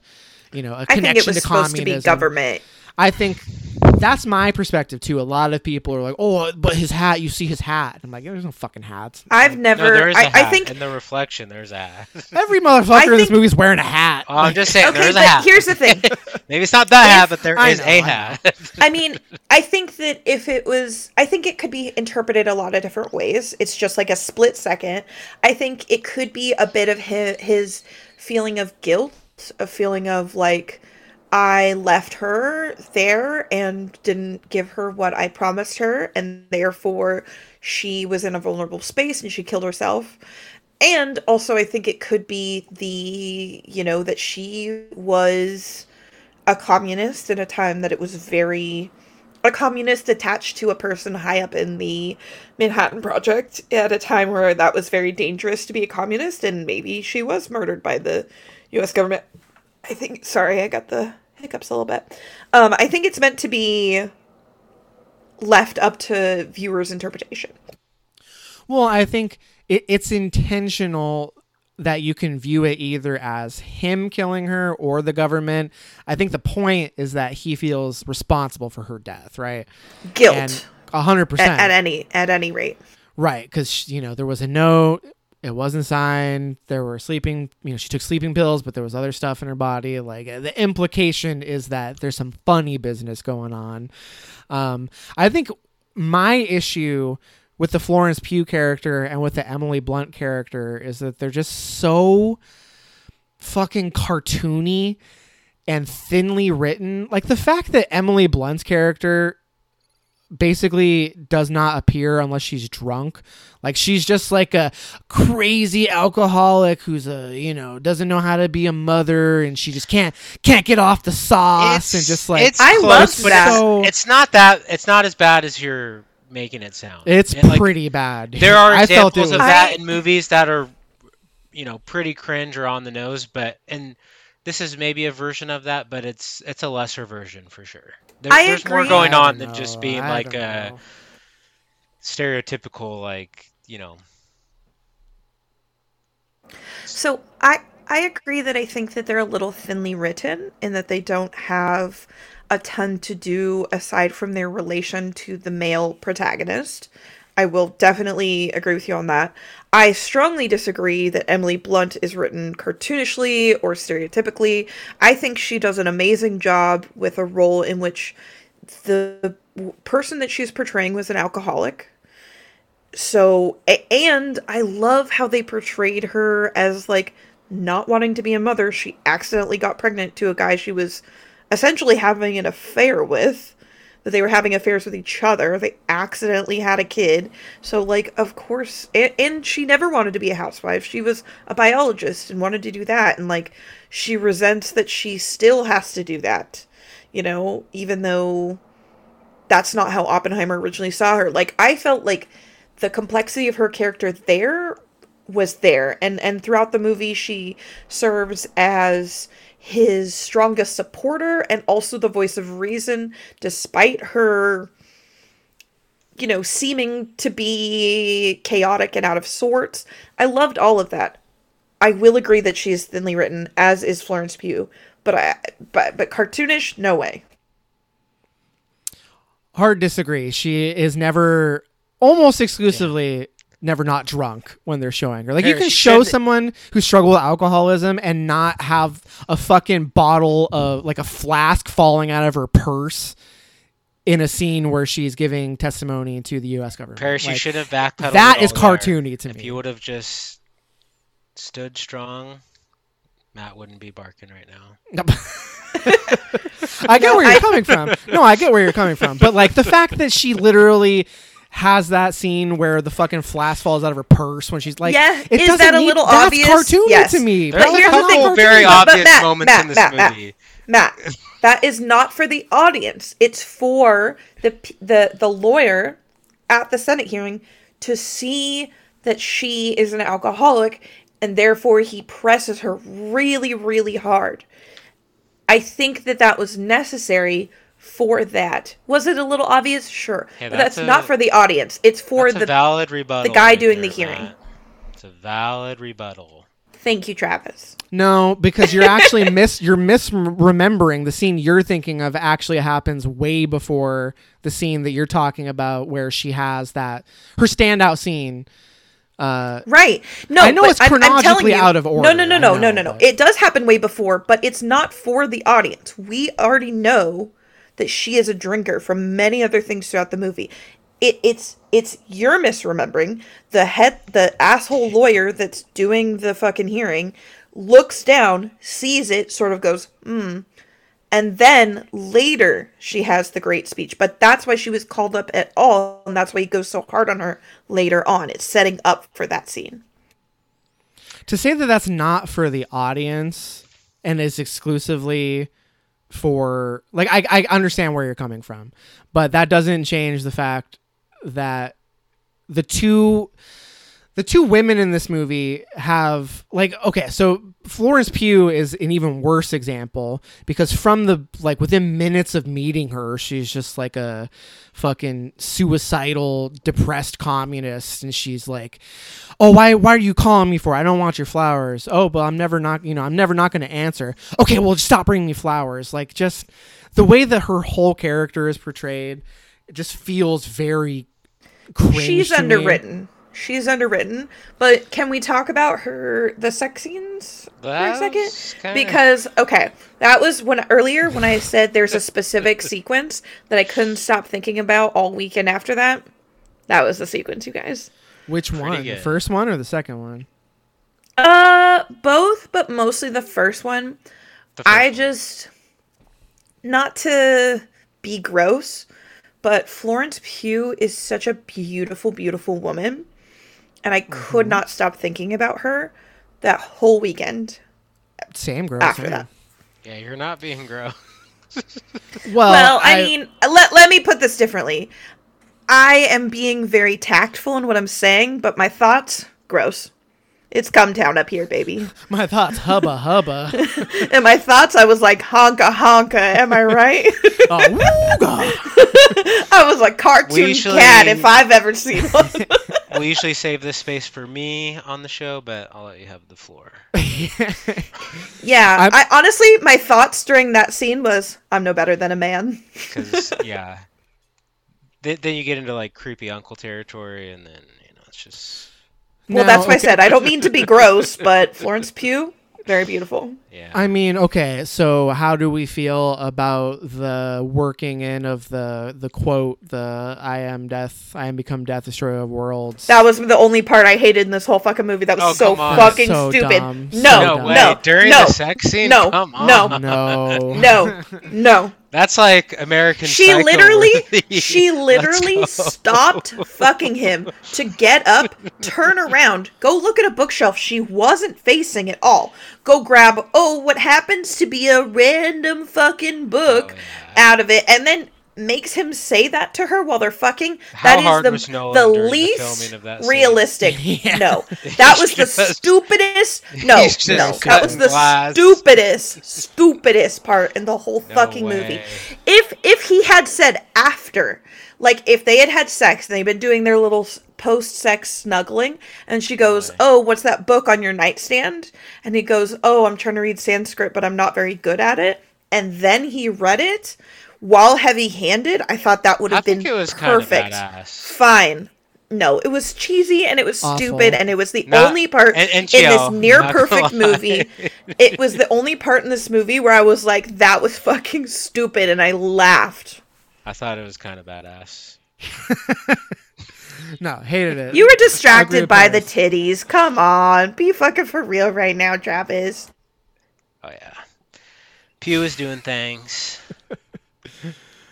I For did sure. like the second sex scene was a lot more effective for me because it served an emotional That was purpose great. Oh Matt, come on. in the room with No, I Emily's agree. character, I agree. like You're such a I agree. softie. It was no. it was so good. It was so good because it felt like they're airing her dirty laundry, and even though she knew about it, it was like it was happening all over again. Like I loved that. That was so good. Yes, it was intense too. Can't wait to see it again. Okay, so we're going a little long here. We should talk about the Trinity scene, like the test, the bomb test. Now that So- we got the politics and The politicking and the politicking out of the way. Now we can talk Exactly. about the bomb stuff. I'm not gonna lie, I was a little underwhelmed by that scene. I feel ultimately, like yes, me too. Nolan, I feel Same. like would argue it's not the climax of the movie, but it's kind of the climax of the movie. It's the yes, biggest it was- moment for sure. It was incredibly well choreographed. I think what he did to express the scope of it with like the delay in the sound hitting the different like sectors because they're all different like distances from the explosion Right. site. That was awesome.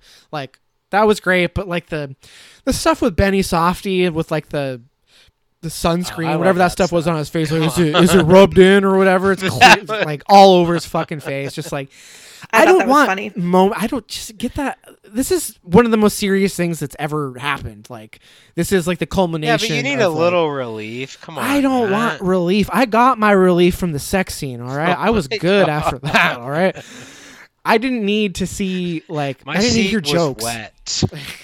I didn't need to hear jokes. All right, and I don't know. Like, is it impressive what he was able to accomplish? Yes.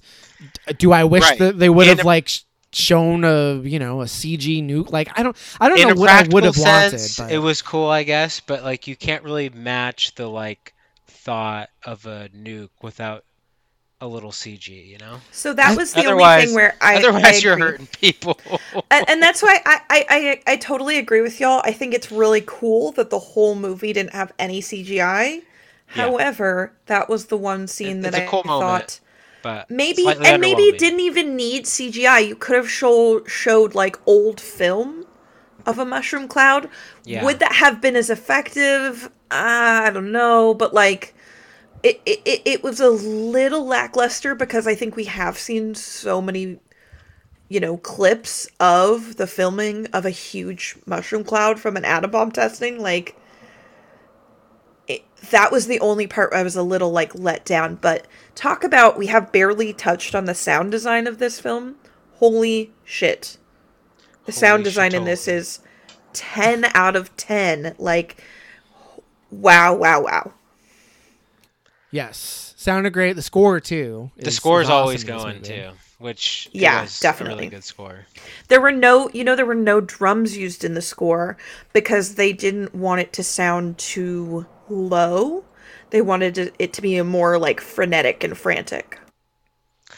It was a little reminiscent of Interstellar, if I were to like think of or compare it to A superior another Nolan film. Nolan movie. Yeah. No, just another. Which is interesting Yeah. because We it don't wasn't have to Hans say Zimmer superior. it wasn't Hans Zimmer this time. They couldn't get him because he was Yeah. working on something else. So it was the same guy. I forget his name, but it's the one that did Tenet, Nolan's and got his that's new boy. Childish Gambino's producer. Yeah, he did Black Panther and Mandalorian. Ludwig Göransson. Yeah. This guy rules. Yeah, He's it was oh yeah, he puts fucking out some amazing. bangers.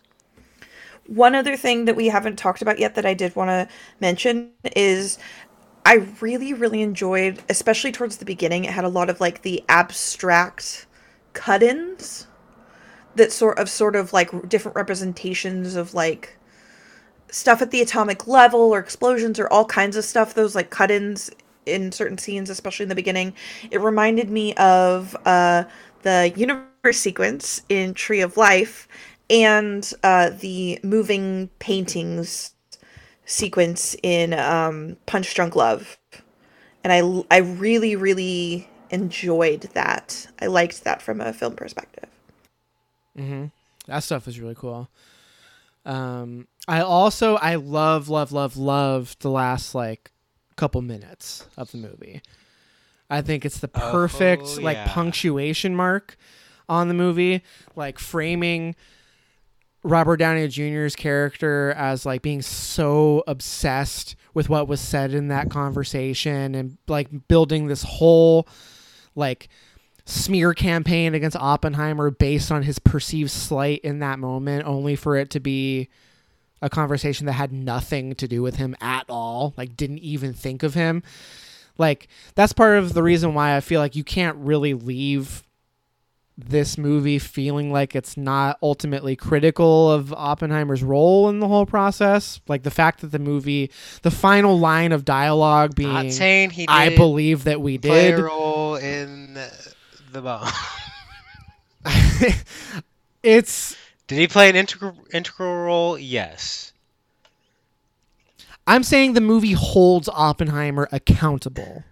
Like ultimately, that is the movie's stance. It's holding him account. It's not letting him off the hook. Sure. The fucking like the American propaganda version of this movie would have been, it's complicated, but he's still a hero for what he did for this country.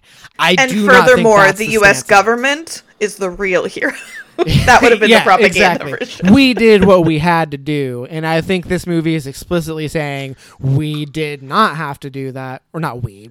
I mean, one's British. He loved saying, "Now I become death, the destroyer of worlds." So only because that quote is so iconically tied. I think he reframes. I think he does a good job. I love saying that. Yeah. I texted you guys this, but I really want that Barbie font shirt that says "Now I'm become death, destroyer of worlds." Like that's so good. I kind of want like "Now I am become Barbie, destroyer of worlds," but we'll see. Yeah, it's a sweet shirt. But you also, I mean, you gotta feel a little weird having a shirt that's like a reference to, a guy who's at least partially responsible for the death of hundreds of thousands of people. Which were goated. So here's the thing. You'd think I might. I don't have any problems with buying a fun shirt. The perspective of the memes that Matt sent us earlier today was amazing. So funny. So for the listeners, Matt sent us memes that was like Barbenheimer, but instead of Oppenheimer, it had Osama bin Laden. And then like instead of, and then it's like holding this Barbie, like this Barbie is the moment, and instead of like one of the characters from the Barbie movie, it's the Twin Towers. It's pretty good. It's severely misunderstood how funny our generation and younger thinks 9/11 content is. So funny. You can't help but laugh. Put those on the Patreon. I'll make that the fucking image for the episode. Yeah. So for only $99 a month, you too can subscribe to the Patreon, where you can get sent images from our group chat, which include the shirt I talked about earlier and these two memes that Matt sent. Yes, you too can pay $99 for two memes I found off Twitter. Make sure we have no cred going towards those images. We do not endorse or condone said images of the Twin Towers. These may or may not agree with what we think, but aren't they fucking hilarious? I do have to say, though, kind of unrelated, I think I've talked to you about this, Travis, but my favorite meme of all time is Shawn Michaels giving Sweet Chin music to the Twin Towers. That's my favorite meme of all time. I have no idea what you're talking about. This is new to me, man. Oh my! It was probably Tyler then. I knew it was at least one of you. Shawn Michaels is a famous wrestler, and his signature move is Sweet Chin music, where he basically kicks a person in the chin and knocks them out. So it's that. It's him doing his signature move on the Twin Towers to knock them down. Basically, my favorite genre of memes is like Twin Towers related. Like, you know, Albert super dark Pujols, and super ridiculous. Albert Pujols like smashing the Twin Towers with a baseball bat. Like, I'm sorry. Did you say Albert Pooh Hole? yes, his name is Pujols, not spelled like you would hope, but Pujolls. Man, I feel really bad for that man. One of the don't. He's one of the greatest baseball players of all time. So don't feel too bad for him. I feel bad for. I thought you were gonna say he's like a terrible person. But like, no, just because he's a celebrity doesn't mean I don't saint. still feel bad that No, he's great. His last name is Pujols. The guy played for 20 years. He's a Hall of Famer. Don't feel bad for him. Okay. Oppenheimer. We should wrap things up. What else? I mean, it's a 3-hour movie. A lot to talk about, but We have been talking on this podcast for almost 3 hours, I think we're good. I have a couple of bullet points I could just blow through. blow him, brother. Paris, you might have brought this up already, but the whole like ripple imagery, chain reaction through line throughout the whole movie is great. Love that. Love the flashes of the particles, like anything that is spectacled, non-talkie-talkie courtroom related. All that was great, even though So 5% of the total runtime. Yeah, I agree. Yeah, it was The best awesome, parts. but Yep, I agree. That was the best a part. small portion of it. Yep. You're almost there. We touched on this a bit, but the fission versus fusion, like storytelling device, I thought was pretty cool and could. Wait, so Probably, which is like- which? I think fusion is the black and white. Because fusion is regular? Like, why is one Objective. fission and one fusion? I think the color stuff is subjective, and therefore it's fission because it's like the breaking of the truth, or Okay, this is where I tell you guys I don't actually know what those words mean. does that sound right? Which one is fission? I don't know what fission and fusion actually mean. Well, fission is the splitting of atoms. Fusion Yes. is, I think it's Benny Softy's character that's talking about like bombarding the atoms to create so much energy that it causes an explosion. So fusion is like the atoms just like bashing each other. I'm not a scientist. I'm not the one to act like I know about nuclear theory and physics, but I think I couldn't tell you which is which. It happens very quickly, and I didn't give much thought to like. Ultimately, I think it's a pretty superficial, like whatever the explanation is. Like, oh, this is named this because of this. I don't really think that's just a clever screenwriting mechanic. Like, ultimately, as long as we understand the But purpose there's that they definitely serve, that's the intention important to part. it.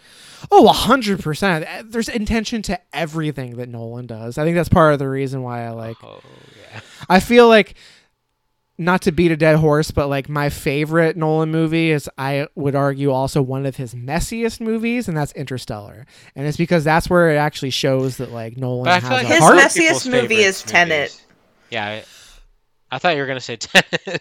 No, Tenet is a vibes movie through and through, dude. That movie, Tenet fucking rules. I was I gonna know get a you like rewatch of Tenet, it. but it is by No, far. I love It Tenet. is categorically his messiest movie. Like, come the fuck on. Well, Prestige is pretty fucking stupid, if you ask me, but It's not messy, it's a though. conversation. It's pretty messy. That twist is dumb as shit. God. But you know, I that's love a different Prestige. podcast. That That's is a a And different furthermore, podcast. how dare you? That's a different All podcast. right, to all the listeners, check out my list on Letterboxd in which I rank all the Christopher Nolan movies. And maybe Travis and Matt will when we're done talking, but mine will be Where the does best one. Oppenheimer So rank? check me out. 4 of the top 4 of 12. Hey, me too. See, that's about where I would rank it. Oh, see, Matt, you're much higher than you are portraying. Well, no, I'm not. Yeah. I'm not a Christopher Nolan. I mean, I'm looking Yeah, at I the know, 12. but Wait, what are your other top 3 then? that still sounds high for you Nah, dog. based on what you're saying. I've got it right here. You want to hear it? Let's Yes, hear it. that's why I asked. Is this how we conclude the review? Is we a definitive ranking from all three of us? Sure.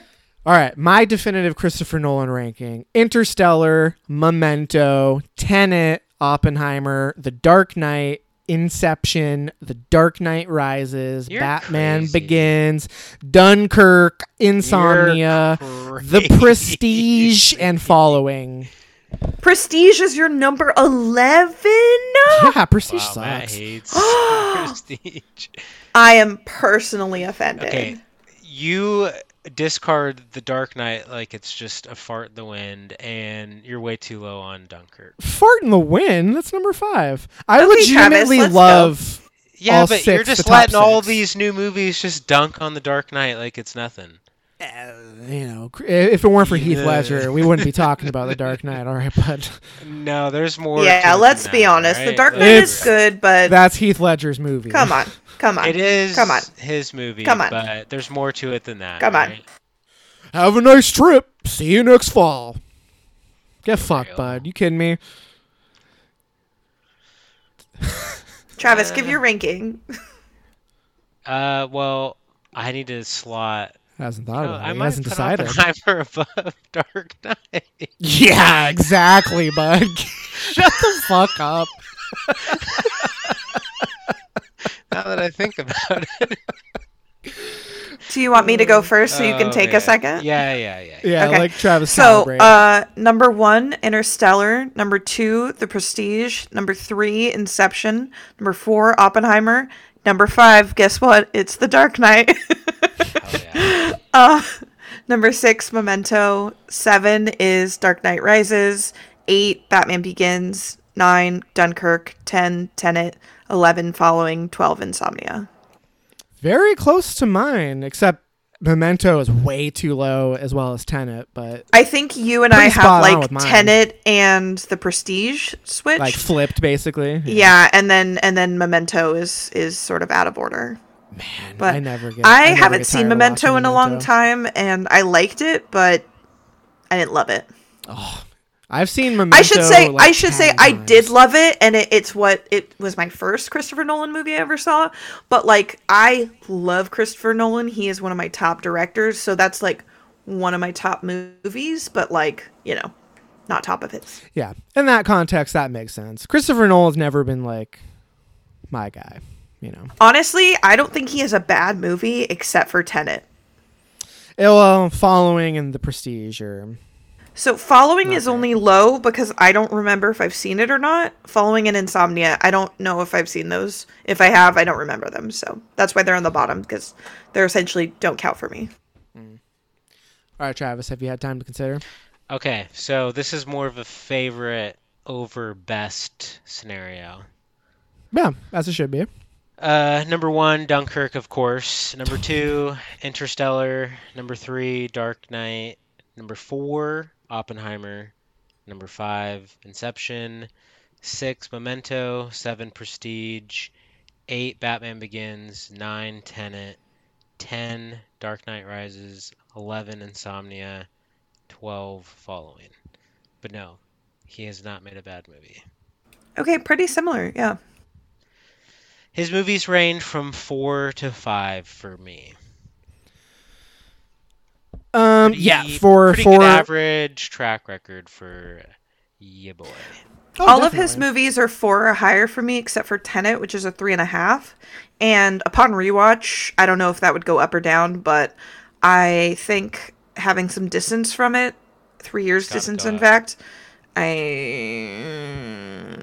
Come on, we've seen I some really movies didn't you've like given a it. 5 to.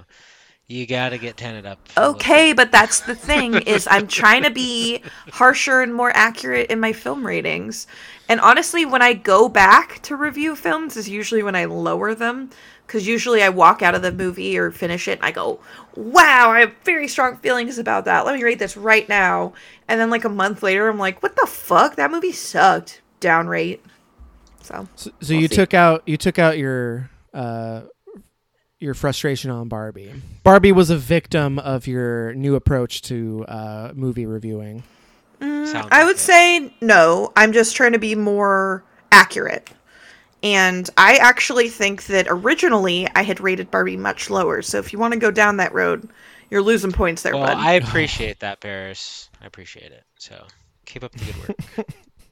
Yeah, I'm trying to fall back in love with cinema because as we decided that this year is the year that I stop liking movies.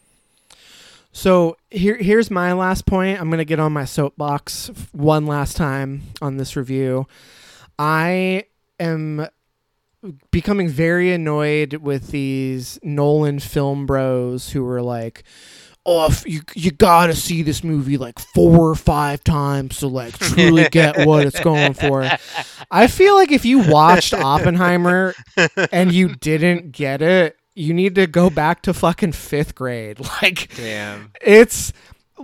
I would agree with that. I love Christopher Nolan. I think he is one of the greatest working directors. I love what he does, but to act like his movies are deep, I think is insane to me. Hold on. Those are two different you're things. You're not giving him enough credit, Matt. Yeah, I will like say where you were going. I agreed with you at the beginning. You had me in the first half, but his movies are deep is one thing.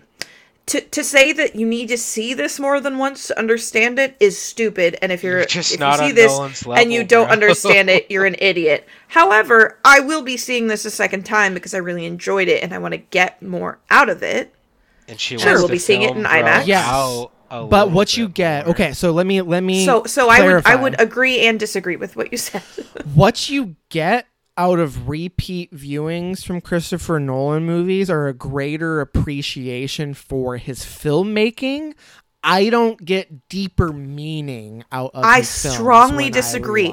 I would say specifically, I'm thinking of Inception and Interstellar that are highly rewatchable. Rewatchable. Agreed. Do you get deeper meaning out of rewatching them? Yes. Are you smarter than a 5th grader? But yes. Can you elaborate? I mean, it's almost not fair of me to even mention Interstellar because that is one of my top 5 movies of all time. Like, I get so much depth out of each different watch of it. Like, I have to watch it, like, at least once a year. I watch it a lot of times, like, not sober. Like, I don't know. I find that every new watch of it, I find something new and the meaning I get out of it gets deeper. Like I go from like, oh, this is kind of corny, the meaning of life is love to like, what is the 5th dimension to be like, are we our own higher power? Like I get more meaning out of it every time I watch that film. Like yes. that is a no-brainer for me. Okay. Yeah. I agree with you. What I would say is that the movie is not changing. Your relationship to it is changing. And that's true for everything. Yeah, movies. Matt, you're so stupid. You're so stupid. No. Movies don't change. Movies don't change just because you watch them. It's not like, the third time I watched it, it was the director's cut. Like, what are you talking about? No, I'm done. That's not what I meant. Get out of here. I know. I truly do think that's what you meant. Like, what are you talking about? I kind of get what you were going for, but I'm 110% with you. Are not finding. No. You're not finding deeper. You're Movies not finding deeper meaning out of the movie.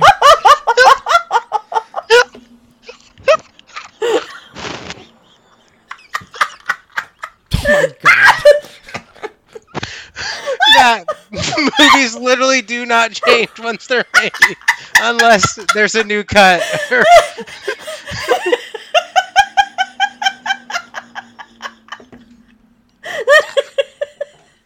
crying.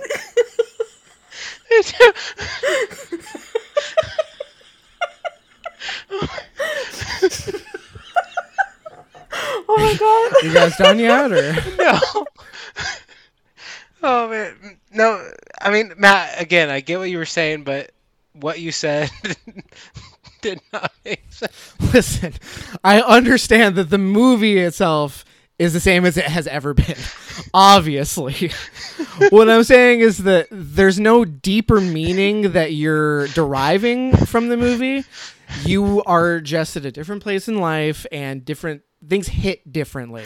Okay, But so that doesn't what make would you the movie say? deeper. Okay. So what would you say is a movie that you've rewatched that had a deeper meaning upon the 4th, 5th, 6th watch? Synecdoche, New York. Oh my god.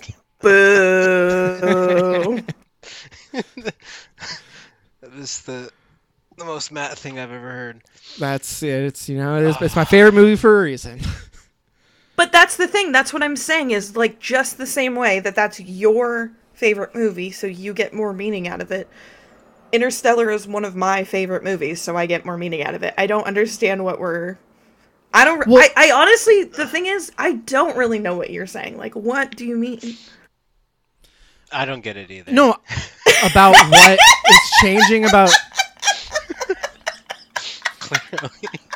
Interstellar. Oh my god, I love Interstellar. It's my favorite Christopher Nolan movie, right? Yeah. But it's a story I just about love Travis being like, I don't know.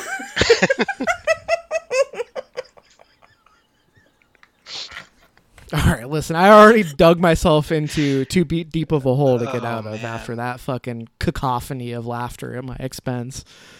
But I think you understand what I'm getting at. Yes and no. Interstellar's not a deep movie, it's an emotional movie.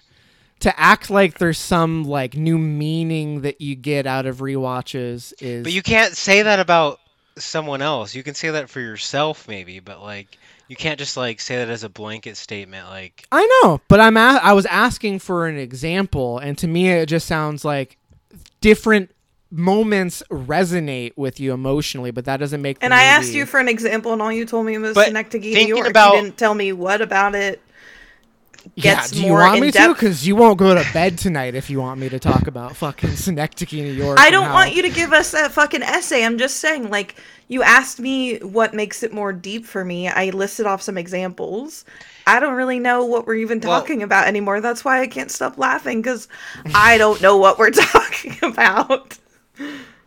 maybe it's because I haven't seen them in a while, but I feel like watching a lot of his movies I would get deeper meaning from them. Like Interstellar, Memento, Prestige, Tenet, Insomnia. Some of those I haven't seen in years, but I feel like if I watched them, I would get more out of them. So. Like, isn't that always what get more out of a movie means? Like, you get deeper meaning it's of typically it, why or, you rewatch something. or more Beyond emotional just, like, connection, enjoyment. or you find new things that you enjoy about it. Like, I don't really... I truly have lost the plot and don't know what we're talking about anymore. I'm That talking was, about a that's movie... half this episode. Listen, you can't tell me that there's not a movie that you've seen where the first time you watched it, you didn't know what the fuck it was talking about. And then you watch it again, and it connects with you, and you understand, because the movie is operating on a level that is maybe it's obtuse, maybe it's complicated, but Yeah, something I mean, unlocks what? on a rewatch. Christopher Nolan movies... At least, okay, I understand that this is subjective, but nothing unlocks for me intellectually. You're saying you understood Inception 100% perfectly on your first watch? Yes, that's Because what I I'm didn't. saying. I didn't. I mean, maybe Tenet- that makes me sound Tenet dumb. too, Matt? Well, Tenet Yes. didn't make any fucking sense. Like, I'm sorry. No, Tenet does make sense. It's just But a that's what I'm vibes saying. movie. That's what I'm saying. It's not about you. It's subjective. Oppenheimer is a It's vibe. color film. It's subjective. Like, I don't know what we're talking about. I'm talking about Nolan film bros who act like the movie is so deep that they have to watch it 3, 4, 5 times just to understand what it's about. No, that's what I was saying. Like, you don't. Matt, if I if think there's, anyone like, needs more than watch to understand what this is about, they're stupid. Yes. To say that this movie is not deep is just, I strongly think disagree this with movie that. does require more than one viewing to get more or the most out of it or all of it or whatever. But to say you need to watch it 4 or 5 times to get it is a bit hyperbolic. Yes. Yes. Wow, feels like we could have had this conversation like 10 minutes ago, but I get what you're saying, Matt, but don't act like you have Oppenheimer I think the like the difference back of is your that hand after one viewing. Travis and I are a little bit of Nolan film bros, and I'm trying to find my peace with that. No, I'm just not as smart as Matt, apparently. I mean, No, okay. who could be as smart as Matt? Like, come on. Here, That's okay, true. so here, one last thing. Here's the rewatchability thing. I do not feel an urge to rewatch this movie anytime soon. Part of it's the length, but I just most of Nolan's movies for me have a rewatchability factor. This one, it's not there for me. I feel like Agreed. I got But pretty part much of that is everything the that I needed subject to out of matter. it. It's not fun necessarily. It's not And just I mean, that, though. I disagree slightly in that Travis and I are both literally going to see it a second time. Yeah, I'm really excited to week. watch it again, but I can't say I'm like gonna put this one in my rotation of a movie I watch like every couple years. But I don't even watch Dunkirk every couple years. I haven't watched it since the theater. I think only time will tell with that kind of thing for me. But I think in the fact that I'm super excited to go see it again, For me, especially in IMAX. Like that is how I Nolan feel is an about it. event. Nolan should be seen on the biggest screen possible. And if you're not watching it that way, then should you really be watching it? We've come full circle back to the beginning. Exactly. IMAX 70 millimeter or go fuck yourself. If you're not watching it in 70 millimeter IMAX on real true IMAX, then you haven't seen it. So Yeah, 2/3 do not of this log it on podcast, Letterboxd. actually 3/3 of this podcast haven't seen it. So we don't know what we're talking about. Don't listen to us. Join the Patreon for $99 a month to hear us talk about other things we don't know what we're talking about. Yes, fund our trip to Vancouver where we can see it in true 70 millimeter IMAX. That's the closest place. Did you guys know that? Vancouver is the closest place. to us Canada where- I Or- did. Yeah, I Yes, looked it up. Canada. Matt, that's Uh, like next door for you. Yeah, What are you but doing? because I told you it doesn't matter. It does though. It doesn't. All right, y'all, settle down. This is the subjective part. I think we need to go. I think this is it. We've been now officially talking We're to not each doing other. what we've been watching. No. No, absolutely not. We've now been talking to each other for over 3 hours. Like, we need to go. Yeah. This was the promise, though. I mean, this is the kind of conversation that Barbenheimer has been stimulating in the masses. You know what I mean? These conversations are happening all across the world, guys. Across We do the need world. to touch on one more aspect of Oppenheimer before we move on. But you guys don't have to Do we? dwell on it. Yeah, because we didn't really touch on it. Careful with your words, bud. I'm a dweller, all right? So Well, choose your Jesus, next words carefully. that's true. because, It's up to you, Matt, if you want to dwell or not. Matt is nothing if not a dweller. I'll phrase it like this. How do we feel about the like horrific, nightmarish imagery on screen where it's like in his head? We love it. Yeah, it's great. Okay. I liked it too. I You're think talking Matt about, like, said one of the- his favorite scenes was the one in the gym in which people are literally like showing what the physical effects of Yeah. like an atomic bomb would be. But I'm And just talking people about are like, the, throwing up and all kinds the of part stuff. where he like steps into like an ashed body, or like the scene of the girl with her skin peeling off. Did you Mhm. guys Love know that. that was Nolan's daughter? Huge. Oh, fan. was I it? did, yeah. I Yeah, did because not it was know. supposed to represent like the horrific of the thought of that happening to someone close to you. What a and cool so little he Easter was egg, like, though. A real Yeah. life Easter egg. Not some Yeah. Marvel bullshit Easter egg. A fucking real life Easter egg. What a hero. That's his daughter. I know. Wow.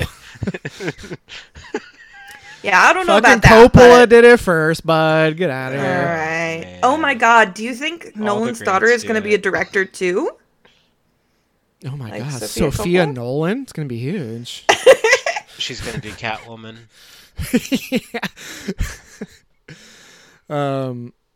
Okay. Do we want to give star ratings? Let's do it.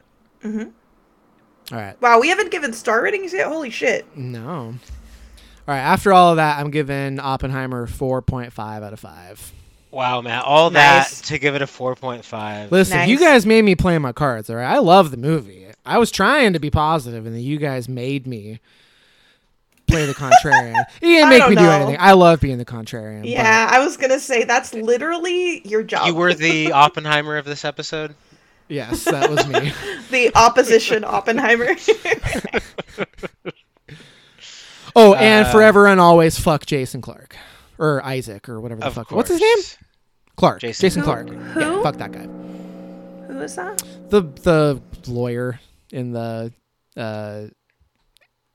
Senate hearing. No, not the Right, Senate but like hearing, fuck the actor or Yes. When I heard he was in the movie, I was like, it doesn't matter what kind of performance he gives, this is going to be a mark for Matt. Matt's gonna hate it. wait, why? I just don't like that It's guy. just I just think he's a bad Matt. actor. Matt doesn't like him. He's written him Anytime he off. shows up in a movie, I'm like, get the fuck out of my face, bro. I hate that. He is guy. like the same guy every time, which is a little annoying. And he's Yeah. always kind Honestly, of a cringe his- character. His like most known for movies are all pretty like just looking at the titles, pretty bad. Like White House Down, come on. He sucks Classic. ass. Hate that guy. Okay. Back to star ratings. Yep. 5 for me, dog. And it is a 5 for me. Wow. Who would have thought 100 minutes Easy. of content out of a movie we all ultimately loved? So Oh, much disagreement, but only a half star.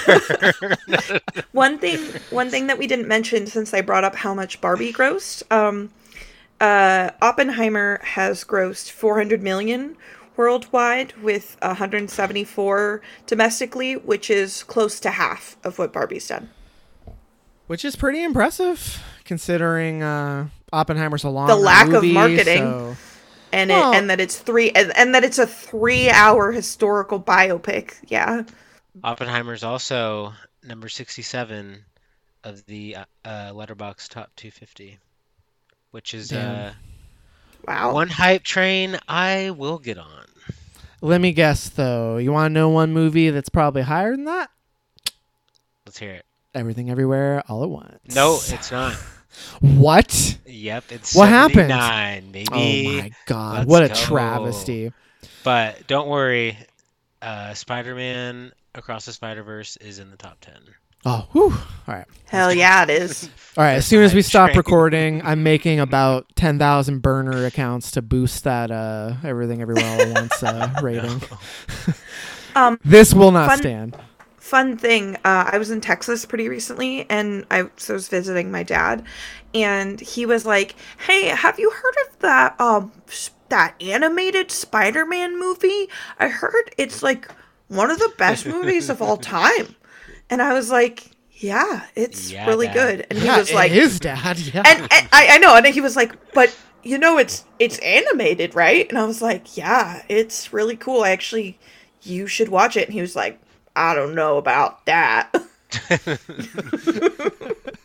I don't know. My dad does not sound like that. I don't know why I made him sound like really, really That was insane. like But Forrest Gump adjacent.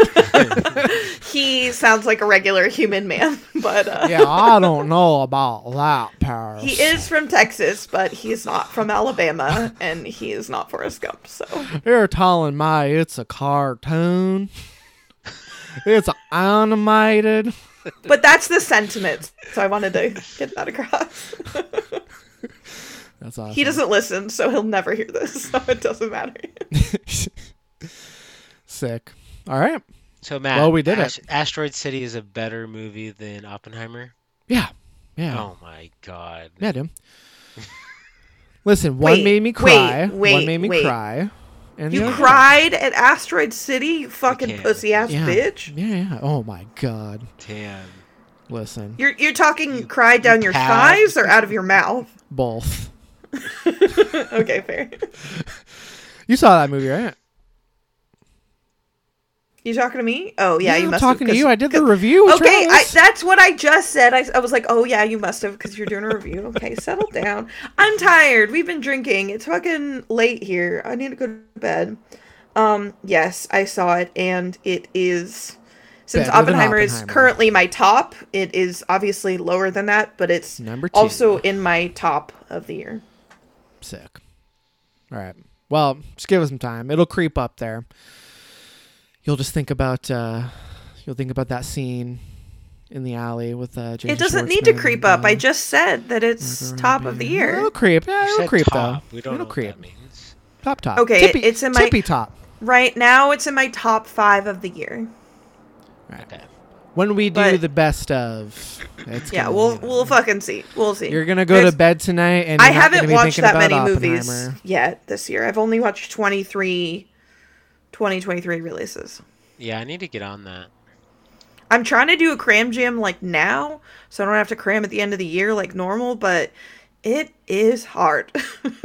Well, heads up, Paris, Ennis Men, and How to Blow Up a Pipeline are both coming to Hulu this month. So I'm excited to catch up with those. I don't know what Those are, Ennis Men is. 70s style weird horror movie. I think Sick. is how I describe it. I haven't seen it yet, but trailer makes it look dope. So, all right, we ready to get out of here, guys? Truly. Yes. Okay. One last thing I'll say, R.I.P. Paul Rubens. I watched Pee-wee's Big Adventure last night in his honor, and that's a very funny movie. He was a very funny man. So, R.I.P. Paul Rubens.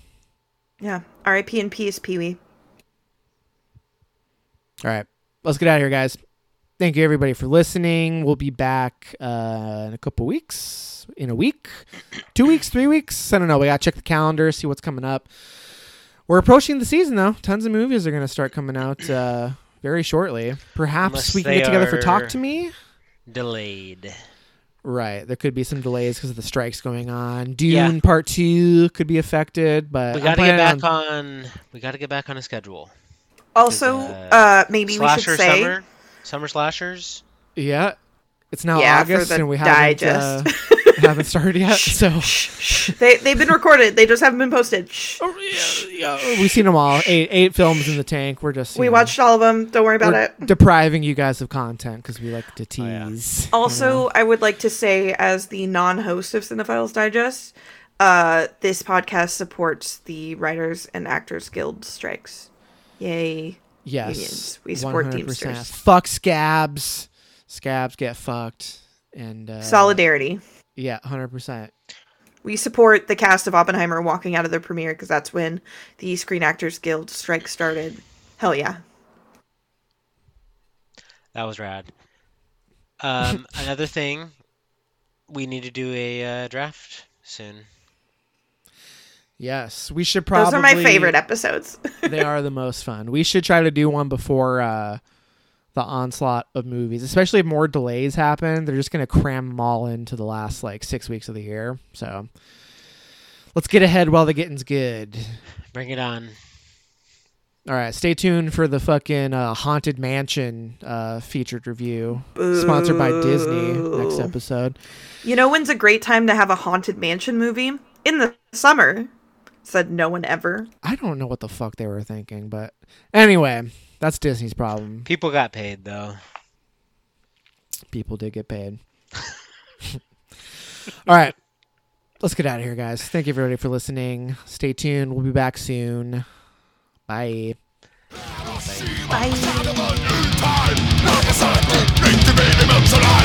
and rubber from sea to dead shore.